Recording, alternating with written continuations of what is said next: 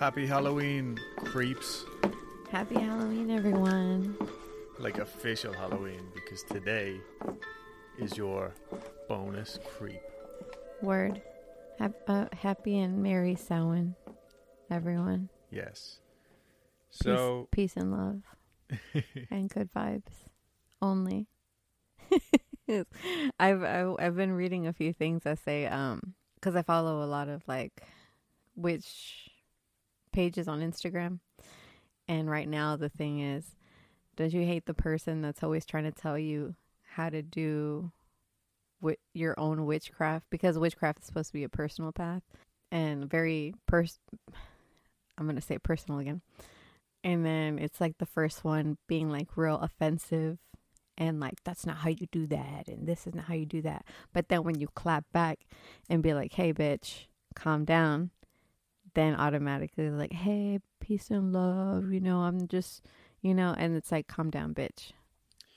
Yeah, I actually saw that girl Dana from Hellier, which watch that show, anybody who hasn't seen Hellier. Yeah. So anyway, I follow Dana on Instagram, and she had actually seen that in someone else's comments, like she practices herself or whatever. Mm-hmm. And it was some really condescending thing, and she was like, I remember when I was a young witchlet or some bullshit. But this girl Dana called her out on her Instagram and was like, this is precisely what we don't need. Like, yeah. assholes. Yeah. And I was listening to this other witchcraft podcast. It's like a witchcraft paranormal podcast. And apparently in the community, I guess that's why there's like a lot of solitary witches, is because you always feel like you keep it to yourself, because if it gets out there that you're a witch, then other people who are witches too, they'll want to test you, like, Yeah. Oh, you think you're a witch? Yeah, it's almost like you have to prove yourself to them. But it's almost like that's exactly what you're not supposed. You know what I'm saying? Like, why? I don't understand that. Anyway, this is a really weird rant. Isn't it? Anyways. So this episode is looking like it's going to be way long. Like 2.5 hours maybe. So you're in for the long haul. And this week we're doing, well, not this week. This is our Halloween special. So we're going to change it up a little bit. We're not going to be doing Dulce tells me a story, I tell her a story. For this episode, we interviewed 3 of our very close friends. They all have backgrounds in history and being smart, basically. Yeah, like they're way more academic than I ever was or ever will be. So we asked them for help because this subject is something that's close to all of our hearts, I think. Yeah. I'm going to stop beating around the bush. It is the Hellfire Club in Dublin. For me, growing up, it was always like my granddad would point it out from the house and be like, "Do you see that there? That's the Hellfire Club." And because we could see it from like upstairs in his house. And it's this gnarly looking building on top of this hill in the fucking middle of the mountains. And there's all sorts of mad stories from there. So what we tried to do, because I know a lot of other podcasts have covered it and I haven't listened to them or anything, and I'm not shitting on their parade, but what we wanted to do was try and find out the real history of it, not just the myths and legends, but the actual facts as much as we could, and then delve into our own personal experiences after that of the Hellfire Club. This episode is nothing but hellfire. And it's a lot of me listening because I know nothing about the subject. I didn't even know it was real. And I didn't even know there was different factions, because there's the one in Ireland and then there's... Oh, yeah, it was just like any like fraternity, like there's different... Like I think there's actually one in New York as well.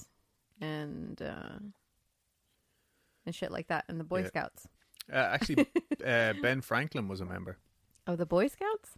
Possibly, but the Hellfire Club. Oh. Yeah. Okay, I didn't know that. Yeah, or maybe he wasn't a member, but he definitely visited. Right on. So anyway, the main story the main like spooky tale from the Hellfire Club. Mm-hmm. I did try and look it up so as I could get like as close to the real story as I could. But it's not actually that long. Sick.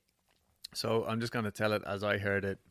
I don't know when. It's just one of those stories I feel like it was implanted in my brain. Tell me a story. I'll tell you a story. I'm going to do Ghost Adventures voice for this. I'm gonna do. Tee. So it starts off, one dark and stormy night. Yeah, no, I can't keep that up for too long. But yeah, one dark and stormy night back in the 1750s or thereabouts. The Hellfire Club is in full swing. Everybody's up there drinking and gambling and doing all sorts of whatever goes on up there. Swinging, dude. But like I said, it's like a horrible storm out, pouring rain, and they get a knock on the door, and there's a stranger there. And he's well dressed, and he looks like could be one of them. Yeah. So they say, come on in out of the storm, sit yourself by the fire and get warm. Sick. Yeah, so he sits down, he's having a drink, and the lads are playing cards. So he joins in the game of poker, and he's winning all night long, and they're getting drunker and drunker. And then somebody drops a card, or in one of the versions, this man is actually dealing, and one of the people only gets 2 cards instead of 3. So they look on the floor to see what happened to the other card. And when they look underneath the table, they see that this stranger has cloven hooves instead of feet. So with that, the man panics and he says, "That's the devil!" And there's multiple endings here. 1, he shoots through the roof. The devil. The devil. Okay. The devil on Far Dove. 2 is he just bursts in a pile of smoke, or a puff of smoke, or whatever you want to call it, and he's gone. 3 is he grabs a maid and throws her in the fire, and while they're attending to the girl in the fire, they turn around, the devil's gone. So there could be many more endings or differences or whatever. That's the main story. Anyway, that's the general gist. Like I said, with a story like that, this place has to be full of ghosts, right? Yeah. Well, I mean, that's a common theme. Like, I think the story for that other house, what's it called? So Loftus Hall. Loftus Hall. They have a similar story, right? Yeah, very close to it. Yeah, they're playing cards again. Apparently the devil really likes playing cards, and he hates keeping his human feet on because he always gets found out whenever he drops a fucking card. And why the fuck does he keep dropping cards? Like, it's the same story over and over again. He's like, you would think like, okay, I really got to hold on close to this fucking deck of cards so I don't drop it. You know what I'm saying? But he keeps dropping them. Well, I think he's doing it on purpose. Oh, okay. You don't like just he's think like he has stringing like them along for so long, and then you don't think he just has boom. like butter fingers? I don't know. Like, put on a pair of fucking shoes if you're going to be that. Butter fingers. Butter fingers. But yeah, so like this story is famous for being attached to Loftus Hall, and I can't actually fucking remember the other ones now. I should have written them down. But there's like 3 or 4 different big old houses or castles or whatever across Ireland that have this story, and I'm sure in other countries too. I wouldn't be surprised if Leap Castle didn't have a story like this. I mean, possibly, you know. So before we jump into this anyway, because there's a lot of references to random shit, Dulce is going to tell us what Newgrange is real quick. Yeah, so just to reiterate in different words that other people might understand better, because like for me, like I need to be explained like I'm 5, like that Reddit subreddit. Yeah. So what's gonna go down is like, because these people that we interview are super freaking smart, they're gonna be dropping terms, phrases, and all kinds of things that some people just might go over your head. Or you know? As well, they are Irish too, you know what I mean? Like we do use different words for different things or whatever, so it's not like we're trying to be condescending or anything. It's just so everybody has full understanding of the story. Right. So one of the terms that you'll hear is Newgrange. Newgrange is a Neolithic monument, spiritual temple, passage tomb. It's called different things. Physically, like to your, like to the naked eye, it is a passage tomb. Yeah. What that means is it's like, think of the pyramids, how there's literal like hallways or passages, and surrounding it is just burial tombs. Like, yeah, the only real difference is like the shape on top. Like, whereas the pyramids are obviously these grand, majestic fucking pyramids, or like the Mayan ones or whatever, like different variations. This is more basic. It's just like a big round dome of rock. Yeah. And also the doorways aren't hidden. Right. Well, on Newgrange specifically. And Amy talks on this real quick as well in her part. The way Newgrange is built is that on the longest and shortest day of the year, the sun aligns with the windows built in it. Yeah. So they're very, very magical, spiritual places. Mm-hmm. And the Hellfire Club just happens to be built on top of one, out of the stones that were originally used for that grave. So that's the kind of level of energy we're talking here. Yeah. Irish legends say it was built by spirit folk, the Tuatha De Danann.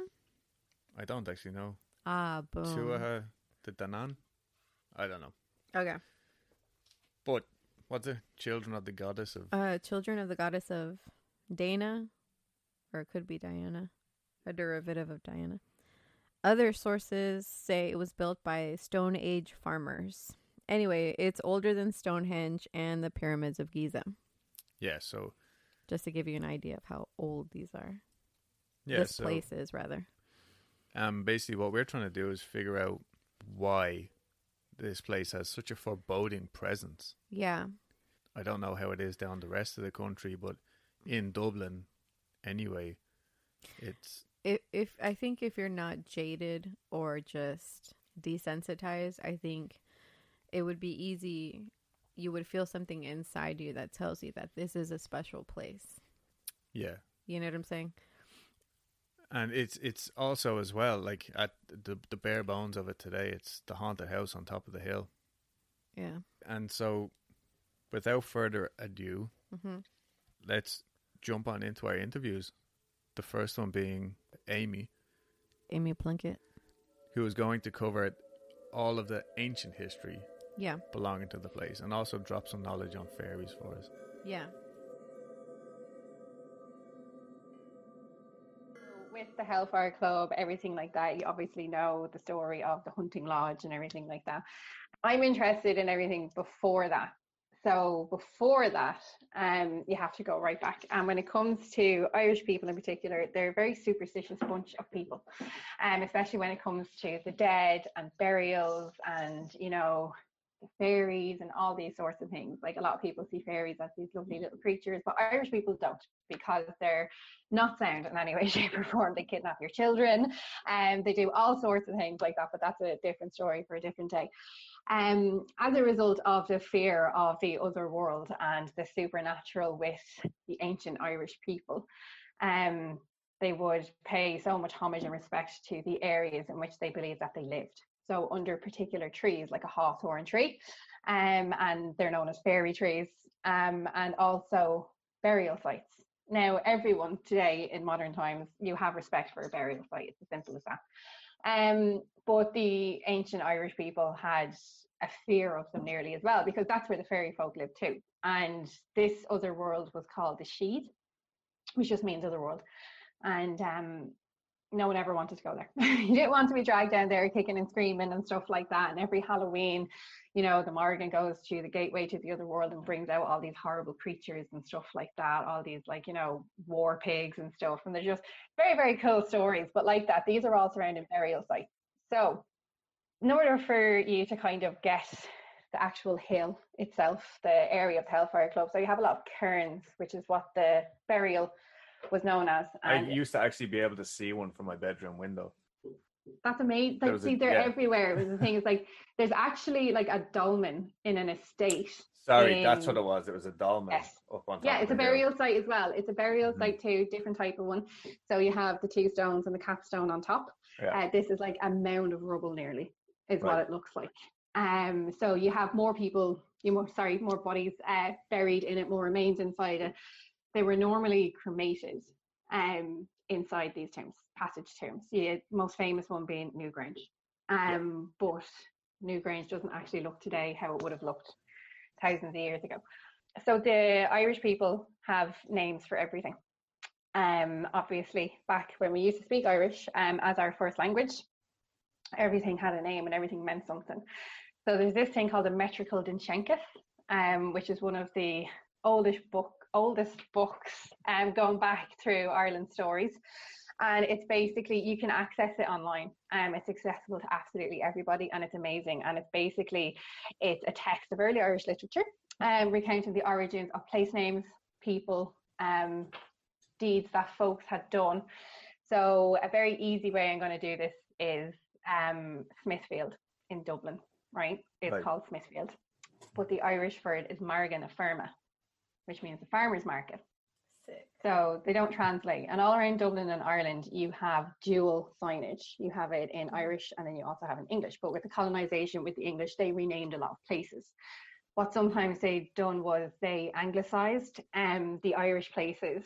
So Dunleary, which is quite Irish sounding and spelling, was just called Dunleary. But then you have places like Smithfield and Margan na Ferma changing absolutely hugely, so you go back and it's just like, well, why was it called the farmers market? Because there was a farmers market there. But there was a farmers market there going back before Viking times, when Dublin was just a settlement and just like a little ford of Hurdleworth, which is where it gets its name from. Dublin, Blackpool, Vikings, all that sort of thing. But the original name of the hill, just Montpelier Hill. Yeah, because it's quite an English sounding name, even to it's this day, like English. Montpelier. Montpelier sounds like it would have been named after a family or something like that, quite a well-to-do Anglo family. And then there's obviously the hunting lodge there. But there's always something there before that, especially when it comes to, we're a very old country. Yeah, and we talk about, the passage grave. I was saying it's more or less like building on a Native American burial ground. Like, it's the exact same type of energy. Oh my God, yeah. And they're ancient sacred sites. Like, they're completely sacred, and unfortunately, around the time that, William Connolly chooses to purchase the area known now as Montpelier Hill, there wasn't really, they didn't care about stuff like that. So it wasn't just, in the building of the Hellfire Club that the stones from this burial site were used. Quarrying was something huge that was happening in the 18th to 19th century. So they're going around and taking stones from these burial sites to build and walls, roads, houses in this case sometimes as well. So you have a huge decimation of these burial sites and burial grounds and stuff as a result of the need for resources and raw materials and stuff like that as well, but with the ancient people then. So there's a quote from Owen MacNeill's book, and it says, "We come to Montpelier, or Mount Pelia, as the country people called it." Montpelier was probably a fancy name given to this hill by Speaker Connolly when he got possession of it, but hitherto I have not been able to discover its true Irish name. So he needs to go back further and further. So they believe that the original name for Montpelier Hill was hidden in plain sight all along.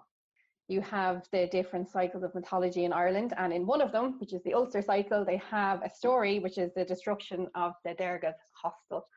And in it is mentioned a place called Slieve Legca, or Lecca Ken Slieve, which is in the exact area that they placed the cairn of the Hellfire Club today.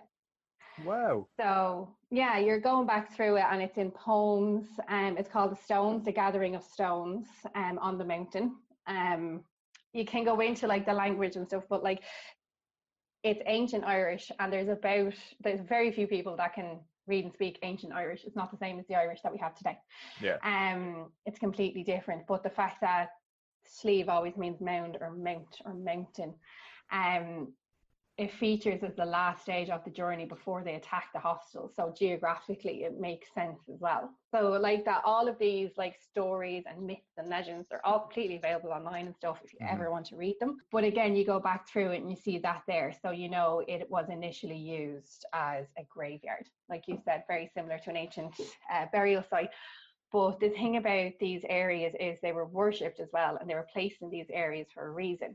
So obviously with Newgrange, you have the alignment during the solstice, the winter solstice. Yeah. Some of them line up with the autumnal equinox. Some of them line up with all different ones. And you can't imagine people from thousands of years ago that probably can't even write are able to build these absolutely amazing structures and align them so perfectly, because they use the stars and they use the night sky to find their way, to be able to tell time, days, all these sorts of things. So that's why with Samhain coming up, that's actually the Celtic New Year.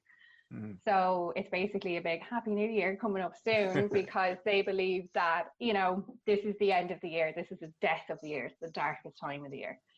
So then it has to start all over again with the cycle. So not sure what the cairn on the top, or of the Hellfire, of Montpelier Hill, would have been, but the excavation itself from the report, which like that everyone can access online, it was in 2016. Right. It was done by Abarta Heritage, with funding from Dublin City Council and diggers from the UCD School of Archaeology. Shout out there. But the excavation did find at the mound of the rear of the Hellfire Club, it represents a badly damaged remain of a Neolithic passage tomb. The dig proved that the mound represented the remains of a stone cairn, and they can also definitively demonstrate that the tomb had been very badly damaged by quarrying. Artifacts were also consistent with the Irish passage tomb tradition. These artifacts included megalithic art, a polished stone axe head, flint tools, and a possible mushroom-headed bone pin. So you have, like, it's exactly what you think it looks like. It's like a really long pin about that, sorry, my balance. And it's got like a mushroom head on the top. And like way back when, people would have used it to like close their clothes or their clothes and stuff like that. So they would survive because they're bone, like, you know, flint, axe heads, they're stone. And like that, you see the art, and the art from back then, it's quite crude art, but it's absolutely beautiful. So basically, yeah, during the dig, what they do is they do like a test trench, and that's very near to the site in itself, and they found a lot of like that material items up there. They knew that there was something there, because generally when it comes to Ireland, if you read back through history, and that's a great thing about archaeology and history do go hand in hand, but they're not mutually exclusive to each other. Archaeology, you're looking for evidence, but archaeology can also use folklore in trying to gain further knowledge about what's actually going on at that time. So I know myths are commonplace all around the world, but when it comes to the very specific ones in specific areas, there has to be some truth that started it somewhere. Like things go from a mountain to a molehill, or like Hellfire Hill, whatever you want to call it. But like they do change over time, and stories always change. So when it comes to the site itself, if you look at the aerial photographs, you'll see a ditch around the back of it. Yeah, and we were saying as well, like when you're actually in the Hellfire Club itself, well, obviously if you're up in the back room at the top, you're looking out, you can physically see like the shape of what was once there. Like, and we were saying, like, there's no trees there, there's nothing. That's where the kind of fairy lore comes from as well, because those on a much, much smaller scale, they're kind of like fairy rings. So like that, nothing grows there. And people don't touch them. I don't go near them. There's obviously stories about people knocking them down on their land, and they like die of heart attacks a couple of weeks later. They lose their fortune, their farm equipment stops working, their animals start dying. Like there's a lot of folklore and stories online about going over a fairy ring, or what it actually is a burial. Yeah, and as well, like it's not only in Ireland. This is, I know from other podcasts and stuff, like that Iceland in particular is also, like, their government are strong believers in, they call them the Hildafolker, I think, something like that. Yeah. But to the point where, like, within recent times, like within the last 20 years, they have spent millions and millions of euros or whatever currency they use, like building a highway to avoid the Hildafolk sites. That was kind of touched on that movie that we saw recently. Remember? About Eurovision? Oh, yeah, actually. Yeah. Oh my God, yes. With Will Ferrell. Yeah, exactly. So that movie is obviously like making a joke of it, but this is true. Yeah. Like, this is how people we kind of done the same thing with Tara. Like, there was due to be like a motorway built very, very close, and it was like protested against, is everything like that. But then again, we wouldn't have our, the respect for our sites that like Iceland would have, to be fair.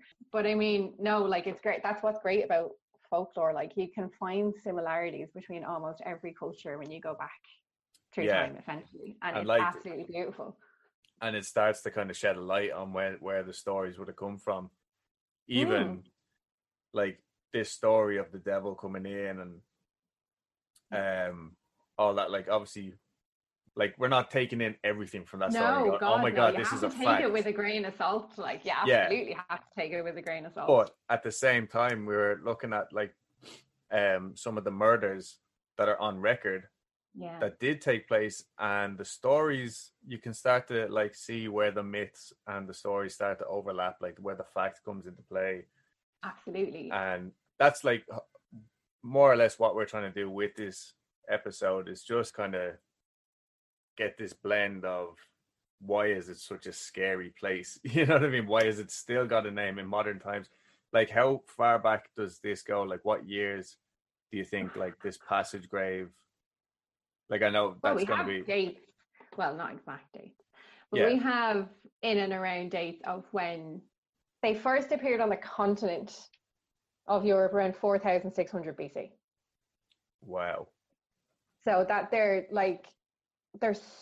so old, like, I mean, this is the Neolithic period. We were farmers, hunter gatherers, all that. Like, because I think a lot of the times when people think like old history, they're thinking like medieval or whatever, but this really is ancient history. You know what I mean? Old. Like that Newgrange is older. I'm sorry I keep using it, but it's a really good point of reference because so many people know about it. But that's older than the pyramids and Stonehenge.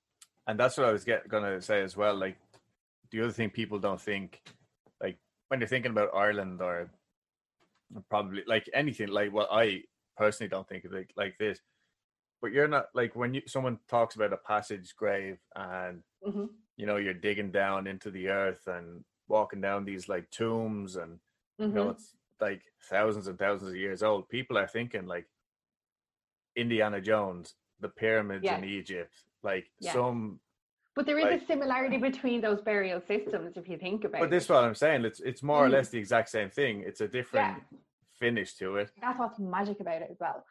And the thing about Ireland, over here and the passage and everything like that, like Yeats has a great quote, and it says, "In Ireland, this world and the world we go after death are not far apart." And it's because they believe that we were so close to that veil because we were so in sync with those spirits and ancestors and everything like that, that if you walked into a passage tube, you're through. You're gone, yeah. And this world they believe is never far away. It's beneath a tree. It's through a doorway. It's through an ancient castle ruin. Where it came from, I'd love to be able to put my finger on it. I think most people would just like, well, where did this story come from? Where did that story come from? Ireland has very well known history of oral folklore and oral tradition, and stories are passed down throughout generations. Yeah. And how they become written down is when, like that, Christianity comes along and these monks in training and priests in training are learning how to write. So they have to transcribe these old ancient stories. So that's how they become written down. That's why you have different, slightly different versions all around the country. Like as recently as I think it was the 70s, you have like families like killing women because they thought that they were changelings.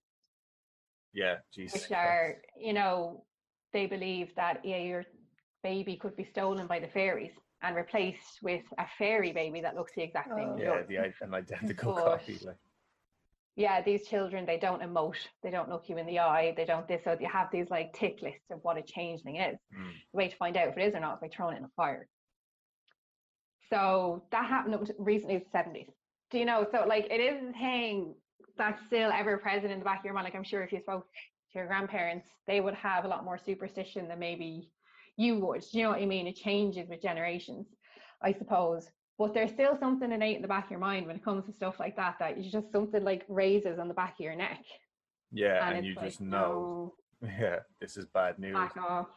But like passage graves and that in itself, they were used for ritual. They were used for like again up where Nouse is, there's an altar stone out the front of it. They're set up in specific areas for specific reasons.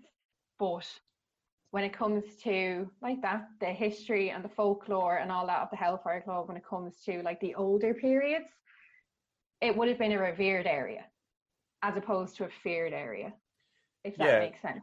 So that, like, what I'm thinking, like right now, is whether this place was, well, we know that it was used for burials, but regardless of who or what they were burying up there, it would have been a celebration.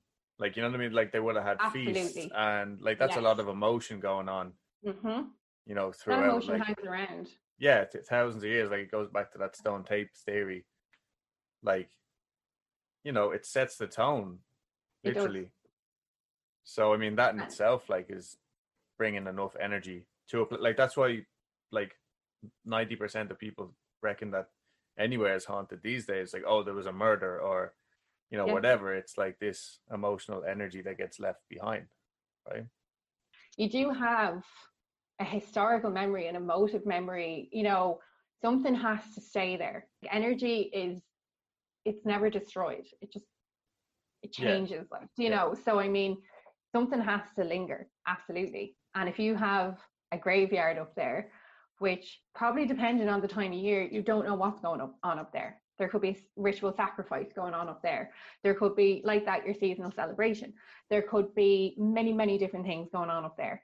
And lots of evidence of burning up there. So for example, like, there might not have been settlement on top of the hill, but there's a lot of activity on the top of that hill because they found the charcoal remains up there from many, many different fires. Fire is something that is hugely goes hand in hand with ancient Celtic pagan burials of the time, like.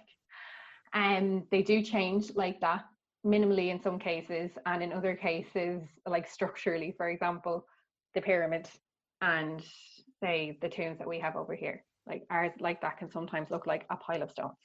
Yeah. But they also took like stones from different parts of the country to put in these areas. Specifically, so, like. Yeah, so like you would have gotten stones used in the tombs in the Boyne Valley from Wexford. Okay. And these are massive. So how did they get them up there? Like, these are used for a reason, and they're used with an intent.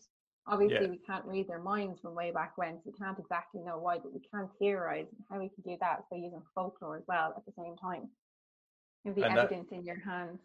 And that would be like Wexford to the Boyne Valley is what? Like, say if you were to drive that now, how long would that take you? Dublin to Wexford, probably about 2.5 hours. So you're talking probably about 3.5 hours, maybe 4 in a car. Yeah, and that's with modern motorways, highways, and cars.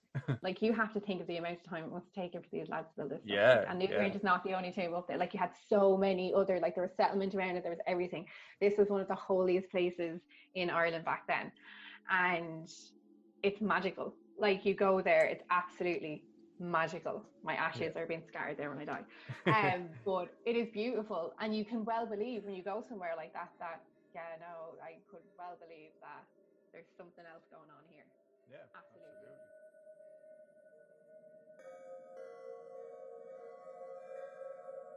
So that was what Amy had to say. Yeah. And we will hear from Amy again. She'll be the last section of the show today. Once we're all talking about our personal experiences up there. So again, like, we're just back focusing on this mad, heavy energy, right? And that negative energy is still lasting today. And I want to talk real quick. Literally just after a quick Google search, I pulled up this story from 4 years ago only.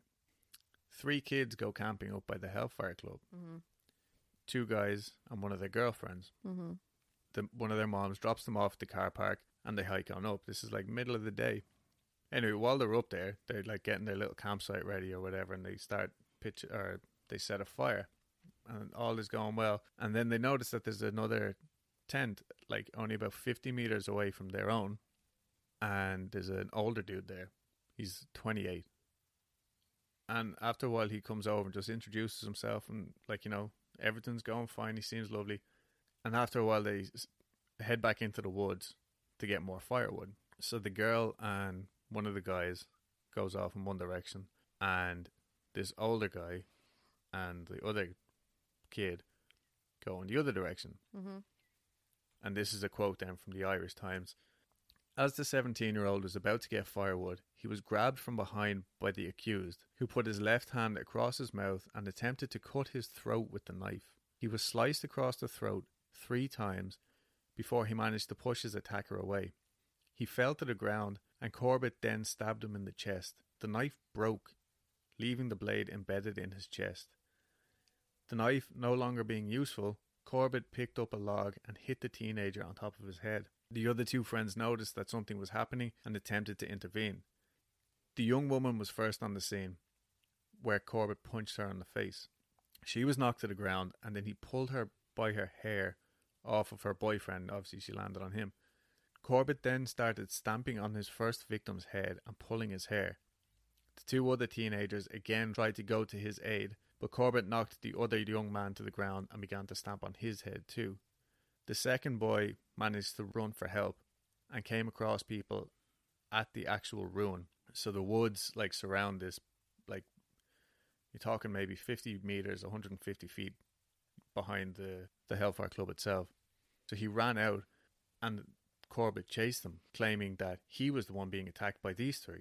So obviously the people saw that this wasn't the case, and they called the guards straight away. They called the police, and this guy just ran off into the forest. This was 3:30 in the afternoon on just a regular old day. So what happened to this guy, and why did he do it? I mean, I don't know why he did it. He was still claiming that the kids attacked him when he had no wounds or anything on him. You know what I mean? You don't get attacked by someone and then try and slit their throat 3 times. You know what I mean? But I did happen to read another article from this June or July. That same guy has just been handed another sentence, very light sentence because it's in Ireland. He stabbed his prison guard. He tried to choke another prison guard with his sock, a female prison guard. So obviously, he's not well in the head. What the fuck was he doing camping up at the Hellfire Club in the you know what I mean? There's lots of stories like this that you hear. And I was literally talking to a friend of mine from school only a few weeks back. If he hears this, he'll know that I've stole his story. But him and his friends went up camping there less than 15 years ago, 10, 15 years ago. We were all still in school at this stage. And they were just trying to have a good time or whatever. And while they're sitting up there in the woods, they just get surrounded by this gang of, I'm just going to say delinquents, because I can't think of a nicer word.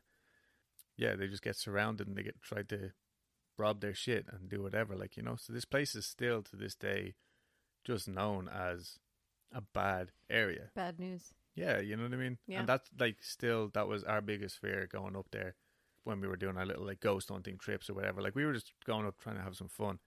But the whole time we're thinking, was somebody out there? Yeah. Just waiting. Yeah, there's other stories of people up there just regular, having the crack, whatever. And this guy shows up late at night. They're just up there having a few drinks and, nothing crazy. And this random dude shows up with a plastic shopping bag in his hand and just walks straight up into them. And he's like, "All right, lads, how's it going?" And they're like, "Who the fuck is this?" But, they're like, "Oh, what's going on, man?" Anyway, pretty soon he starts acting kind of weird and saying stuff like, "You guys were meant to meet up here tonight, right?" And they're like, "Oh, don't know what you're talking about, pal." Anyway, I think he leaves the bag behind him and walks out as if he's going to go on the phone. And the lad's checking the bag and there's a big fucking butcher knife in the bag and all. And they look back out and your man's gone. So whoever he had arranged to meet up with to do whatever didn't show up, or did show up and saw this other gang of guys in there, just having a good time and fucked off. Yeah. So it's just full of these fucking weird ass stories still to this day. Yeah. So anyway, here's Carl Gill. He has more facts on the modern history, less modern than what I've just been talking about, but yeah. He's going to talk about the actual Hellfire Club and the founding of it. Building that we now know as the Dublin Hellfire Club was built first as a hunting lodge by William Conley. William Conley was one of the wealthiest people in Ireland and probably one of the richest people in Britain as well. The building was built in 1725, but at that time there was no like Forbes 100 rich list or anything like that. But if there was, William Conley would have been at the top of that list, probably for both Britain and Ireland. He had made his money doing land sales on behalf of the king. Selling land belonging to Irish people to rich British people. Land. Stealing, yes. He was also the Speaker of the Irish House of Commons, so that's like the chairperson who controls the meeting of Parliament. But he bought the land from Philip Wharton. Now, Philip Wharton was, his mother was a Loftus. They owned the land at Rathfarnham Castle.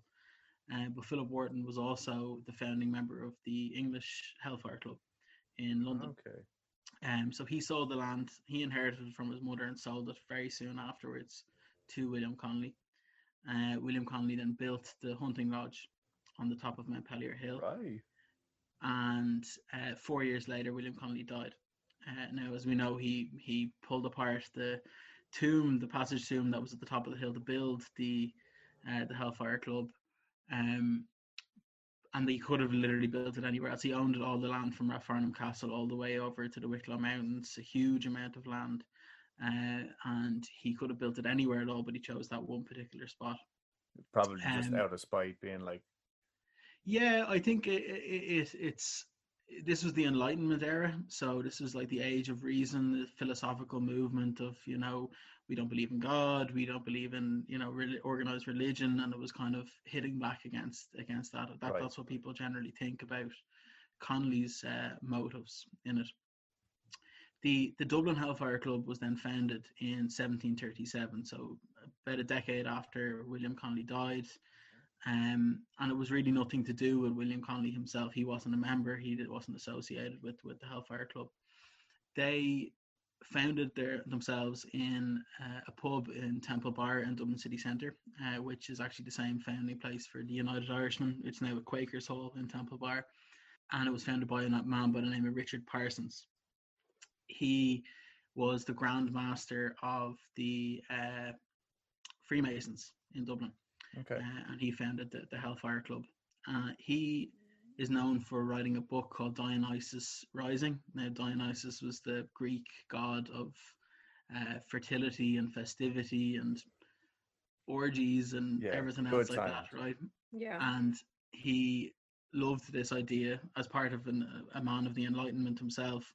And this is where the whole thing of devil worship really comes into the idea of the Hellfire Club, is that blasphemy was a significant thing at the time amongst those upper echelons of society in wealthy Dublin, because it was the Enlightenment era. People were looking to hit back against organized religion, and one of the things that some people would dabble in was just intentionally being blasphemous. So it wasn't even necessarily being like, oh, let's go up here and have a proper sophisticated mass, like a ritual for the devil. It was more just going up, let's shit on whatever religion we decide today. Well, that's the thing that people ultimately don't really know. You know, we don't know what the actual motives were. But if you look at what Richard Parsons said, what he wrote, he was a militant atheist, effectively. You know, he was opposed to organized religion and the idea of there being a God. And part of the aspect of that was to overindulge, basically look at all the sins, the 10 Commandments, try and break as many as you can, that kind of thing, you know. That was just the lifestyle. But the other member that I think is quite important of the Hellfire Club, so Richard Parsons founded the Hellfire Club. The other member I think is quite important is James Worsdale. James Worsdale is the only member of the Hellfire Club that isn't a nobleman, doesn't have a title. He isn't an MP or a lord or anything like that. He's just Mr. James Worsdale. And he was an artist, not a very good artist. He's generally referred to as a con man, a fraud. He made his money from gambling, and he was over and back between London and Dublin quite a bit. He's not listed as a member of the English Hellfire Club, but it's generally thought that he might be the link between the two in the 1730s.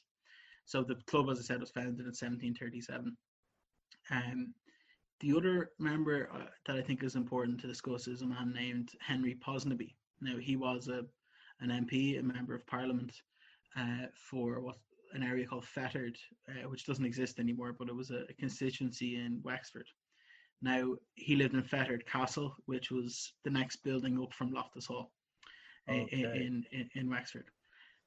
His sister, Anne Ponsonby, married into the Loftus family, and his sister's granddaughter is Anne Tottenham. Anne Tottenham, who allegedly had an affair with the devil in Loftus Hall. So that's a second connection between the Loftus family and the Hellfire Club.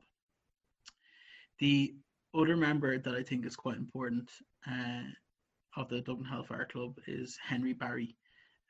He was Lord Santry. He was the Lord of Santry in North Dublin. He was a member of the House of Lords, the Irish House of Lords, and he is on record as being known to have killed 2 people. He didn't do it in the line of duty or anything. He wasn't a soldier. He murdered 2 people. One of those people, the first murder that is on record, is one of his chairmen. So these people were so rich, they had people to carry them around in a chair. So he had 4 people like this, like on their shoulder. I thought you meant like one of his members of Parliament, like, you know, below him. No, actual chair a servant, right, that used to carry him around. And he's on record as, there's different accounts of the story, but it's generally thought that either way, this man was soaked with alcohol and lit on fire. And the other members of the Dublin Hellfire Club were present at the time because it was one of their meetings. They would meet, this is before they moved to the Hellfire Club in the Dublin Mountains. They would meet in just off Fishamble Street, which is behind Christchurch. That part of Dublin at the time was called Hell. It was called Hell because one side of the road going into that part of Dublin had a statue of an angel. The other side of the road had a statue of the fallen angel, or Archangel Lucifer. Michael. Oh, yeah, sorry. Lucifer. Sorry. Yeah, and the other statue, the statue of the angel, fell over, was done away with. So there was only a statue of Archangel Michael. So people called the area Hell, and that's where they chose to meet. Sometimes they were in a tavern on that street, and that's where this murder took place. If I think I'm right, because I was reading about this area for another topic.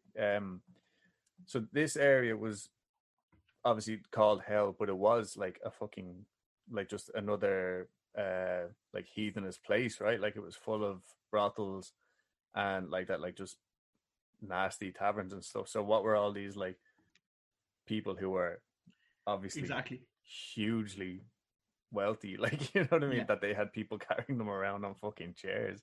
Exactly. What were they doing meeting here? Like, yeah, Sarah's going to touch on that later as well. Okay. I suspect it's because they could get away with whatever they wanted. Yeah, it's kind of like the tunnels of Edinburgh. It's like, yes, all the criminal people will go there, and that's like the prime time place, the like perfect place to get away with things that you wouldn't want other people to see. And so this is probably where like James Warsdale, am I saying that right? James Warsdale, he probably came into play here, like being the link between the, say, like the underground and the High and Mighty. That's really fucking cool. Yeah.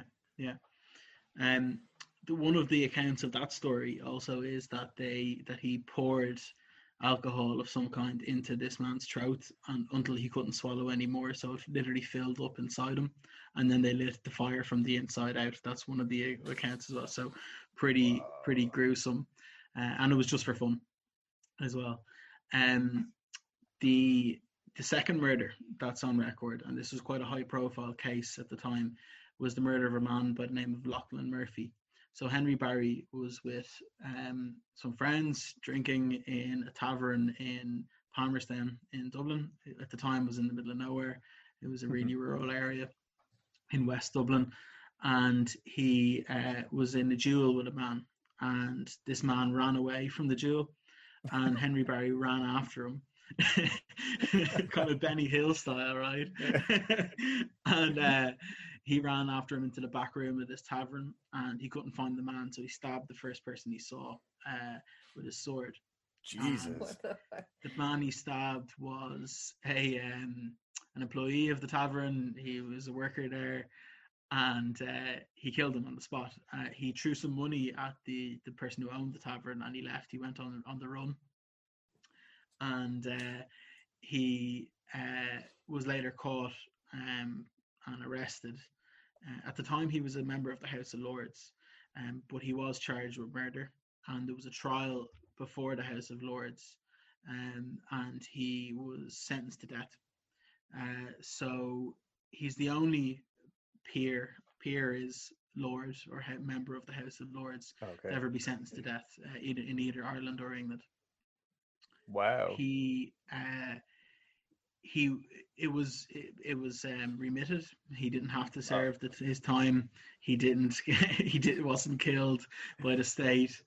He essentially what happened was the judges or the lords that oversaw the trial immediately turned around and petitioned the king to save this man's life. One of the stories about it potentially is that his uncle owned land in a part of Dublin where a river came in, and it was quite an important river for water supply. His uncle had threatened to block the river so that he'd turn off the water supply to Dublin effectively, if they didn't remit the sentence. And that's just, I don't know if that's 100% true or not, but that's just one of the stories that are said about Henry Barry. So all four of those people were members of the Dublin Hellfire Club. They hung out, gambled, whatever it was that they were doing on the top of Mount Pellier Hill, with where all these legends and myths have come out of, that the devil showed up to play a game of cards. Mm-hmm. All of these legends came out of these four people and their friends. There seems to be a gap in the historical record from there on, but in 1784 it picks up again. So we're talking about 40 years later, different generation. And here some high-profile people are associated with the Hellfire Club again. It's felt that they no longer met in the building at the top of Mount Pellier Hill, and they moved down the bottom of the hill to the Stewart's house, which is a small house at the foot of the hill, which is now like a tea room and a cafe. Yeah. Unfortunately, it's just closed down. Actually. Oh, what? Yeah. Unfortunately, when did it close down? They've been closed since the beginning of the pandemic, and they just unfortunately haven't. Just can't keep it. That sucks. Yeah. That's been happening a lot. Yeah. Now, one of the members at that time was a man named Thomas Buck Whaley. You might have heard the name Buck Whaley. He was a famous adventurer, traveler, go all over the world. At the time, people couldn't really go much further than their own immediate area, but this guy managed to get to Jerusalem and further afield. Wow. And wrote books about his adventures that are quite popular. Another person who's alleged to have been a member is James Napper Tandy. Both Buck Whaley and Napper Tandy have pubs named after them in Dublin. That's what I was thinking. I definitely recognize the Napper Tandy, all right. Yeah. And then Napper Tandy, he was the lawyer for the United Irishmen. So after the rebellion in 1798, he represented the United Irishmen at trial. And his daughter would start a relationship with Robert Emmet. Robert Emmet, who was another Republican revolutionary, was killed by the British Army after a failed revolution in 1803. So these are quite well-known characters who, in the 1780s, were alleged to have been part of the Hellfire Club. And it's at that time where one of the stories about a daughter of a local farmer going missing emerges as well. So it's believed that potentially she was present at a meeting of the Dublin Hellfire Club and lost her life as a result. Right. So regardless of whether this was like let's just say, for the sake of this right now, that she was taken to the Hellfire Club and she never made it back out, regardless of whether this was in some, satanic ritual, quote, or whether it was just a load of rich douchebags having their way and doing whatever, and maybe they took it too far. Regardless, it's still pretty involving murders. Yeah. Up in this house, like. Yeah. Yeah. Well, I mean, that's like what Carl said. It's like the main idea was just to intentionally break commandments and do all this sort of shit. Yeah, yeah. Which I think is kind of funny because it's like, let's oppose religion by being the exact opposite of what religion tells us not to do. So you're actually still following a guideline. Yeah. You know what I'm saying? Yeah. Absolutely. Fucking stupid. So dumb. Exactly. Yeah. And they try and out each other, I imagine, like, I'm more gruesome fucker than you are. Like, And so another thing, like, because I'm just kind of obsessed with this idea of modern government being just a bunch of pedophilic reptiles. Yeah. But I'm sure there was a lot of that kind of carry on as well in this, like, where, well, you're of whatever status and I saw you with this child or doing whatever you're doing. Mm-hmm. It's like, yeah, I also had relations with the child, but I'm going to tell them first if you know what I mean? So a lot of that is still going on today, right? Like, yeah.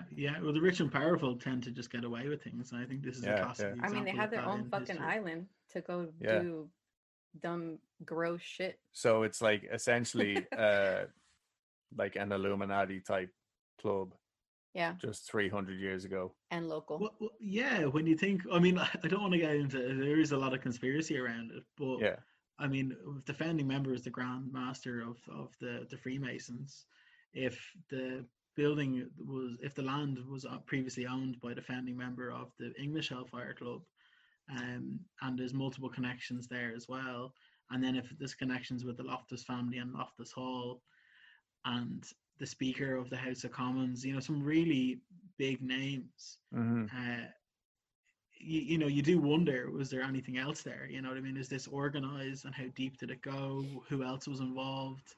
Because they don't keep records. There's no records of these. Or you know what? Not. Like maybe all these things that they were like supposed to like real scandalous things that they were doing were just really smoke screens to sort of cover up like truly devious things and connections that were going on. Oh yeah, I mean? Like weird trade deals and stuff going on, like how they were just fucking over the locals. Mm-hmm. But the locals are so busy talking about like oh, did you hear about the devil going to you know what I'm saying? Like which is basically what happens now in media. It's like, oh, let's sensationalize one thing and let's sensationalize or like let's I guess fill like society's eyes with like something stupid and irrelevant, and so that we can cover up what like an actual oil spill, like that, or like what the actual government, which is not really the government that we see, it's like what they're doing. Yeah. So what, like,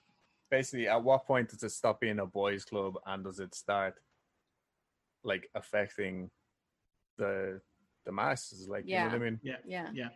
Well, that's interesting actually, because I do think it was kind of that idea might have been inverted in the later incarnation of the Hellfire Club in the 1780s, where there was a brewing revolutionary movement starting in Dublin at the time, and the association of being a part of the club was thrown at Napper Tandy in some journalistic piece, and at Buck Whaley, because they started talking about things about giving more rights to the Catholic population of Ireland, and about greater redistribution of wealth and more democratic powers for Ireland and freedom from Britain and these kind of questions. And there was an attempt to dirty their names by saying, well, these guys are members of the Hellfire Club, they're charlatans and all this kind of thing. So it was an attempt to discredit them, but it was kind of a conspiracy in the opposite way. They were saying, well, look at all the revolutionary activity that is taking place in these circles, as a way to entirely discredit them, as opposed to look at all the in the earlier incarnation, look at the rich and powerful getting together, No spotlight shone on them to show that, but if there was proper journalists around in the 1720s, 1730s, maybe that might have happened. But yeah, it's interesting. Yeah, Jesus Christ. Well, that was. I enjoyed that. Yeah, I'm very impressed, Carol. Like, seriously, like, not for the podcast, like, that was actually really good. Okay, guys, that's what Carl had to say about what he's learned about the Hellfire Club in recent history, anyway. One thing I will say as well, if you're getting confused as to why people keep using the name Lynchy, that's what my friends have called me for years and years and years. So Lynchy is Adam. Don't panic. Anyway, moving on, we're going to hear from Sarah next. And she's going to fill us in on just more of the general deeds of the Hellfire Club members themselves. And yeah, so let's get stuck in. My kind of stuff is what the Hellfire Club were apparently up to. So I found some kind of online accounts, not online, they were articles and stuff, but I found them online instead. So one of the articles I found was in a broadsheet, and it was entitled "An Ample Discovery of the Damnable Cable, commonly known as the name of the Hellfire Club." So this letter was purporting to be from a member of the Hellfire Club called Moloch or Morlock, whichever way you want to pronounce it. And basically this article was portraying the club as, and I quote, "a diabolical cable of sexual excess and deviancy." Okay, so this was published in 1737 or 1738, one of those years. So that was right at the beginning of it. Mm-hmm. It's pretty interesting. So apparently it's giving the initiation procedure for the Hellfire Club. Oh. Which is pretty interesting. So the procedure was overseen by Pluto, or the Grand Master of the club, whoever that was. Carl filled us in on that. And before becoming a member, you'd have to swear an oath to Pluto as well. So what they had to say was, "I promise to abandon all that is called good by silly priests or fools, and also let nothing share the least part of my favour, but what is solely urged by my most vicious and lascivious desires." So basically, it's all just going back to this idea of their sexual desires, and kind of that's what the Hellfire Club was. It was just, sexual deviancy and doing whatever we want, crime, all the fun stuff thrown in. Yeah, because like, not to just throw names at it or anything randomly, but it does sound an awful lot like, say, Aleister Crowley's beliefs and his behavior as well. Like, I'm gonna have to look up what years he was active. I know it was well after this, but that's what I've always viewed it as myself. It's like kind of an early version of that, really. Mm-hmm. Yeah. Okay. Cool. Because it was about rejecting the church and nothing to do with religion. They're all atheists. So we actually found out that there was another club at the same time, and it was all to do with kind of Greek and Roman history, art, architecture, and most of the members in the Hellfire Club were also members of this club as well. So it's kind of like the precursor to the Hellfire Club, or more of a friendly face. Because another thing that's interesting, because that's what I was thinking with the name Pluto, and then Carl Dionysus. And then I was only reading an article actually about the Ku Klux Klan yesterday or the day before, and they theorize now, I don't know how intelligent any of these people are in that, but the name Ku Klux came from the Greek, like Kuklus or Koklus or something like that, which just literally meant circle.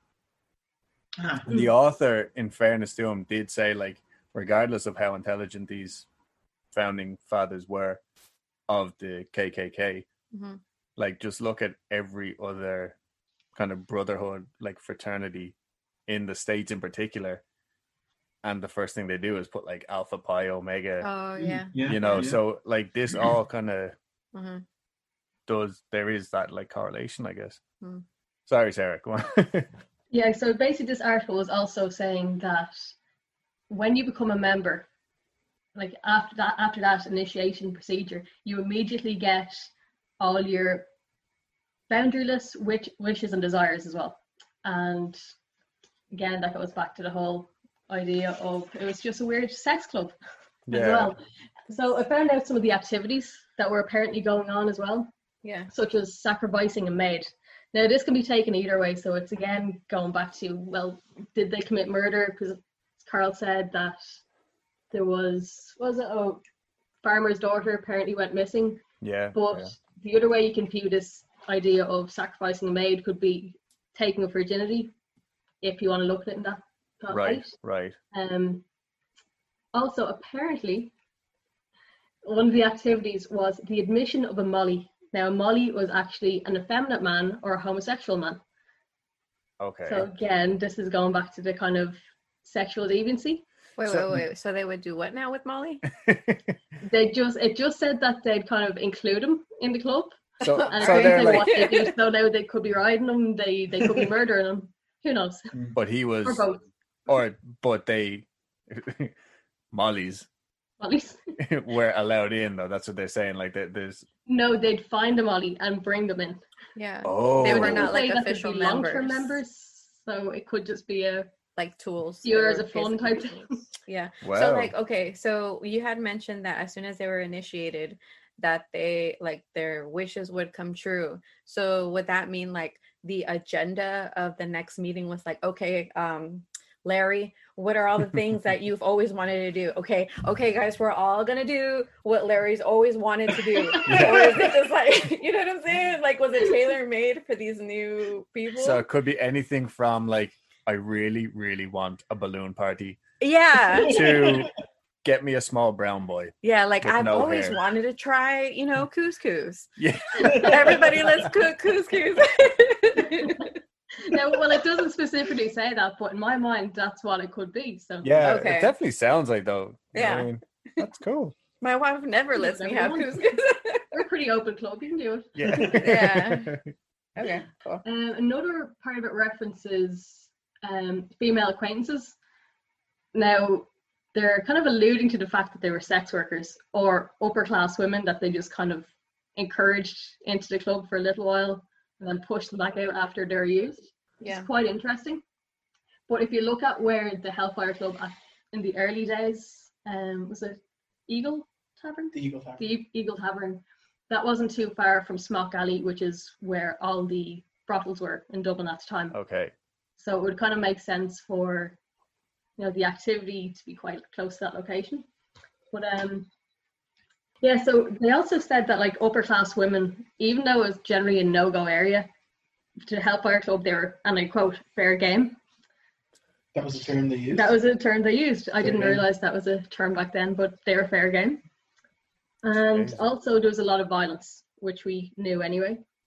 But so the members engaged in violent activity, especially Lord Santry. Lord Santry was noted as being prone to sudden and unpredictable acts of aggression. So he was the lad who apparently filled the other lad up with whiskey and set him on fire. This And is there's an account Henry of this Barry. as well, that they were just watching him burn and he was just like, crying out in pain. Fuck. That was Lord Santry. Mhm. And Santry is also said to have put a notch on his pistol to mark each deed of blood that he carried out. It's very And dramatic. he also bribed witnesses so that it never went any further. But apparently this is something that happened on the regular. Like this lad would just go on absolute benders, raping, Yeah. pillaging, shooting everyone. That was his thing. And then he'd just throw a big ball of money and walk he'd out. get Make away it with go away. Yeah. Yeah. And then generally it was just kind of seen as a social protest against a conservative and highly controlled social environment that prevailed in the 18th century. So it was all, again, just kind of rebelling against the church and against the government, even though a lot of these members would have had links to government if we're not in it. Yeah, and Yeah, Which is probably interesting. the church as well, seeing as they were both like hand in hand back then, right? Yeah. I mean, And I found another interesting point, that the lad who owned the Hellfire Club, like on Montpelier Hill itself, so that building, so after Connolly, Charles Cobb owned the Hellfire Club building, and he was the son of the Archbishop of Dublin. which would have he been was the actually the Protestant only- Archbishop, right?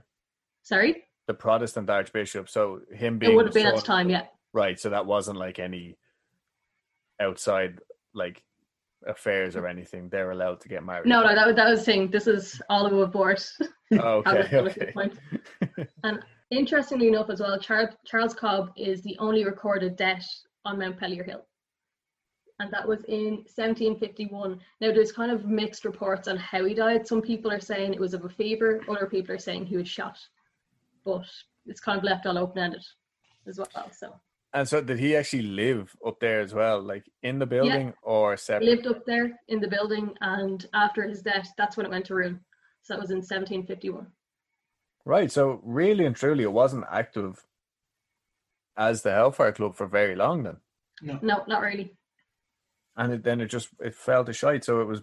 Just kind of petered out, yeah. So built in 1725 and what, by 1751? Yeah, it was just kind of left to itself. And like, so what's interesting, well, to me, what's interesting about that, like at this time, like other major Irish hotels, even like that are still standing today, like for example, the Killiney Castle, that big one in Sallynoggin, what's the name, or Stillorgan rather? Montrose. The Montrose, yeah. Like those buildings were almost as they are now and functioning in these years. Like, I think Killiney Castle was like 1744 or something that was built. So like, what did this place look like even back then? You know what I mean? It was hardly like a fucking palace that all these high and mighties were going up there for their, you know, boning or whatever it was they were doing up there. You know? So, well, it's what I think is also interesting is that after that, the 1750s, when they kind of fell to ruin, there's reports that people went up to take things from the Hellfire Club because there was still nice tiling, nice stained glass, and there was things inside the place, furniture, and there's reports that people from the local area took those things and brought them to their own homes to furnish their own houses. And there was another building built down the hill called Carty's Castle. It was called Dollymount Lodge at the time, and that was built by Henry Loftus in the 1770s. And it said that a lot of the interiors from the Hellfire Club was used to build that as well. You know, so it's interesting that was actually by one of the Loftuses again. Yeah, it's like all that is still going on. Like they have their hands in so many pies. Yeah, like that's. Well, the land went straight back to them in the 1760s, so it's just a really small window of time that it went from Philip Wharton from the English Hellfire Club for like a year to William Connolly, who died a few years later in a really young age, to his wife, who just held it on trust. You know, she had no involvement at all. Yeah. But it was her that signed the lease, apparently, with the Hellfire Club when they took out a lease on the building. You know. So that's really, and then so it just spent 250 years just sitting there looking ominous and growing all these horrible stories, like like now it's like kind of still a place of, I wouldn't say debauchery, but it's almost like an anything goes place. Like kids go up there for parties, assholes like us go up there to go ghost hunting. I can't imagine a party there. That's crazy. Yeah, or like, you know, it's also just a nice place to take your kids on a Sunday afternoon because there's a killer view of Dublin City, like, and it's like, why is it still there though after all these years? You know what I mean? Why wasn't it torn down?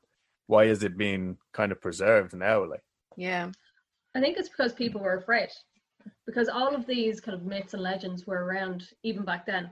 Like the time the Hellfire Club, there was always those rumors, oh, the devil appeared there, and there was a fire in that building, and people always related it to that story. So I think for the most part, because of those stories and the fear people had, they stayed away, and that's what preserved it. Which I'm sure was like, you know, done intentionally by the people at the time as well. Like, oh, don't go up there. You know what I mean? Yeah. What goes on in that house? But like, or don't look that way when you're crossing the street, or you know what I mean? Like shit like that. And then for me as well, like, so we've all had experiences up there that were definitely couldn't be explained by us anyway, paranormal or not. So it was still built with this old passage grave material.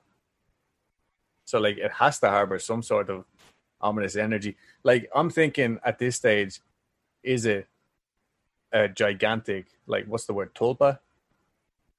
What is that? Like Slenderman, basically. Oh.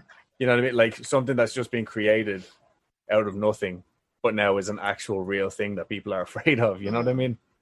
Yeah. Because like when you think about it, like So do you think that's what's preserving it now?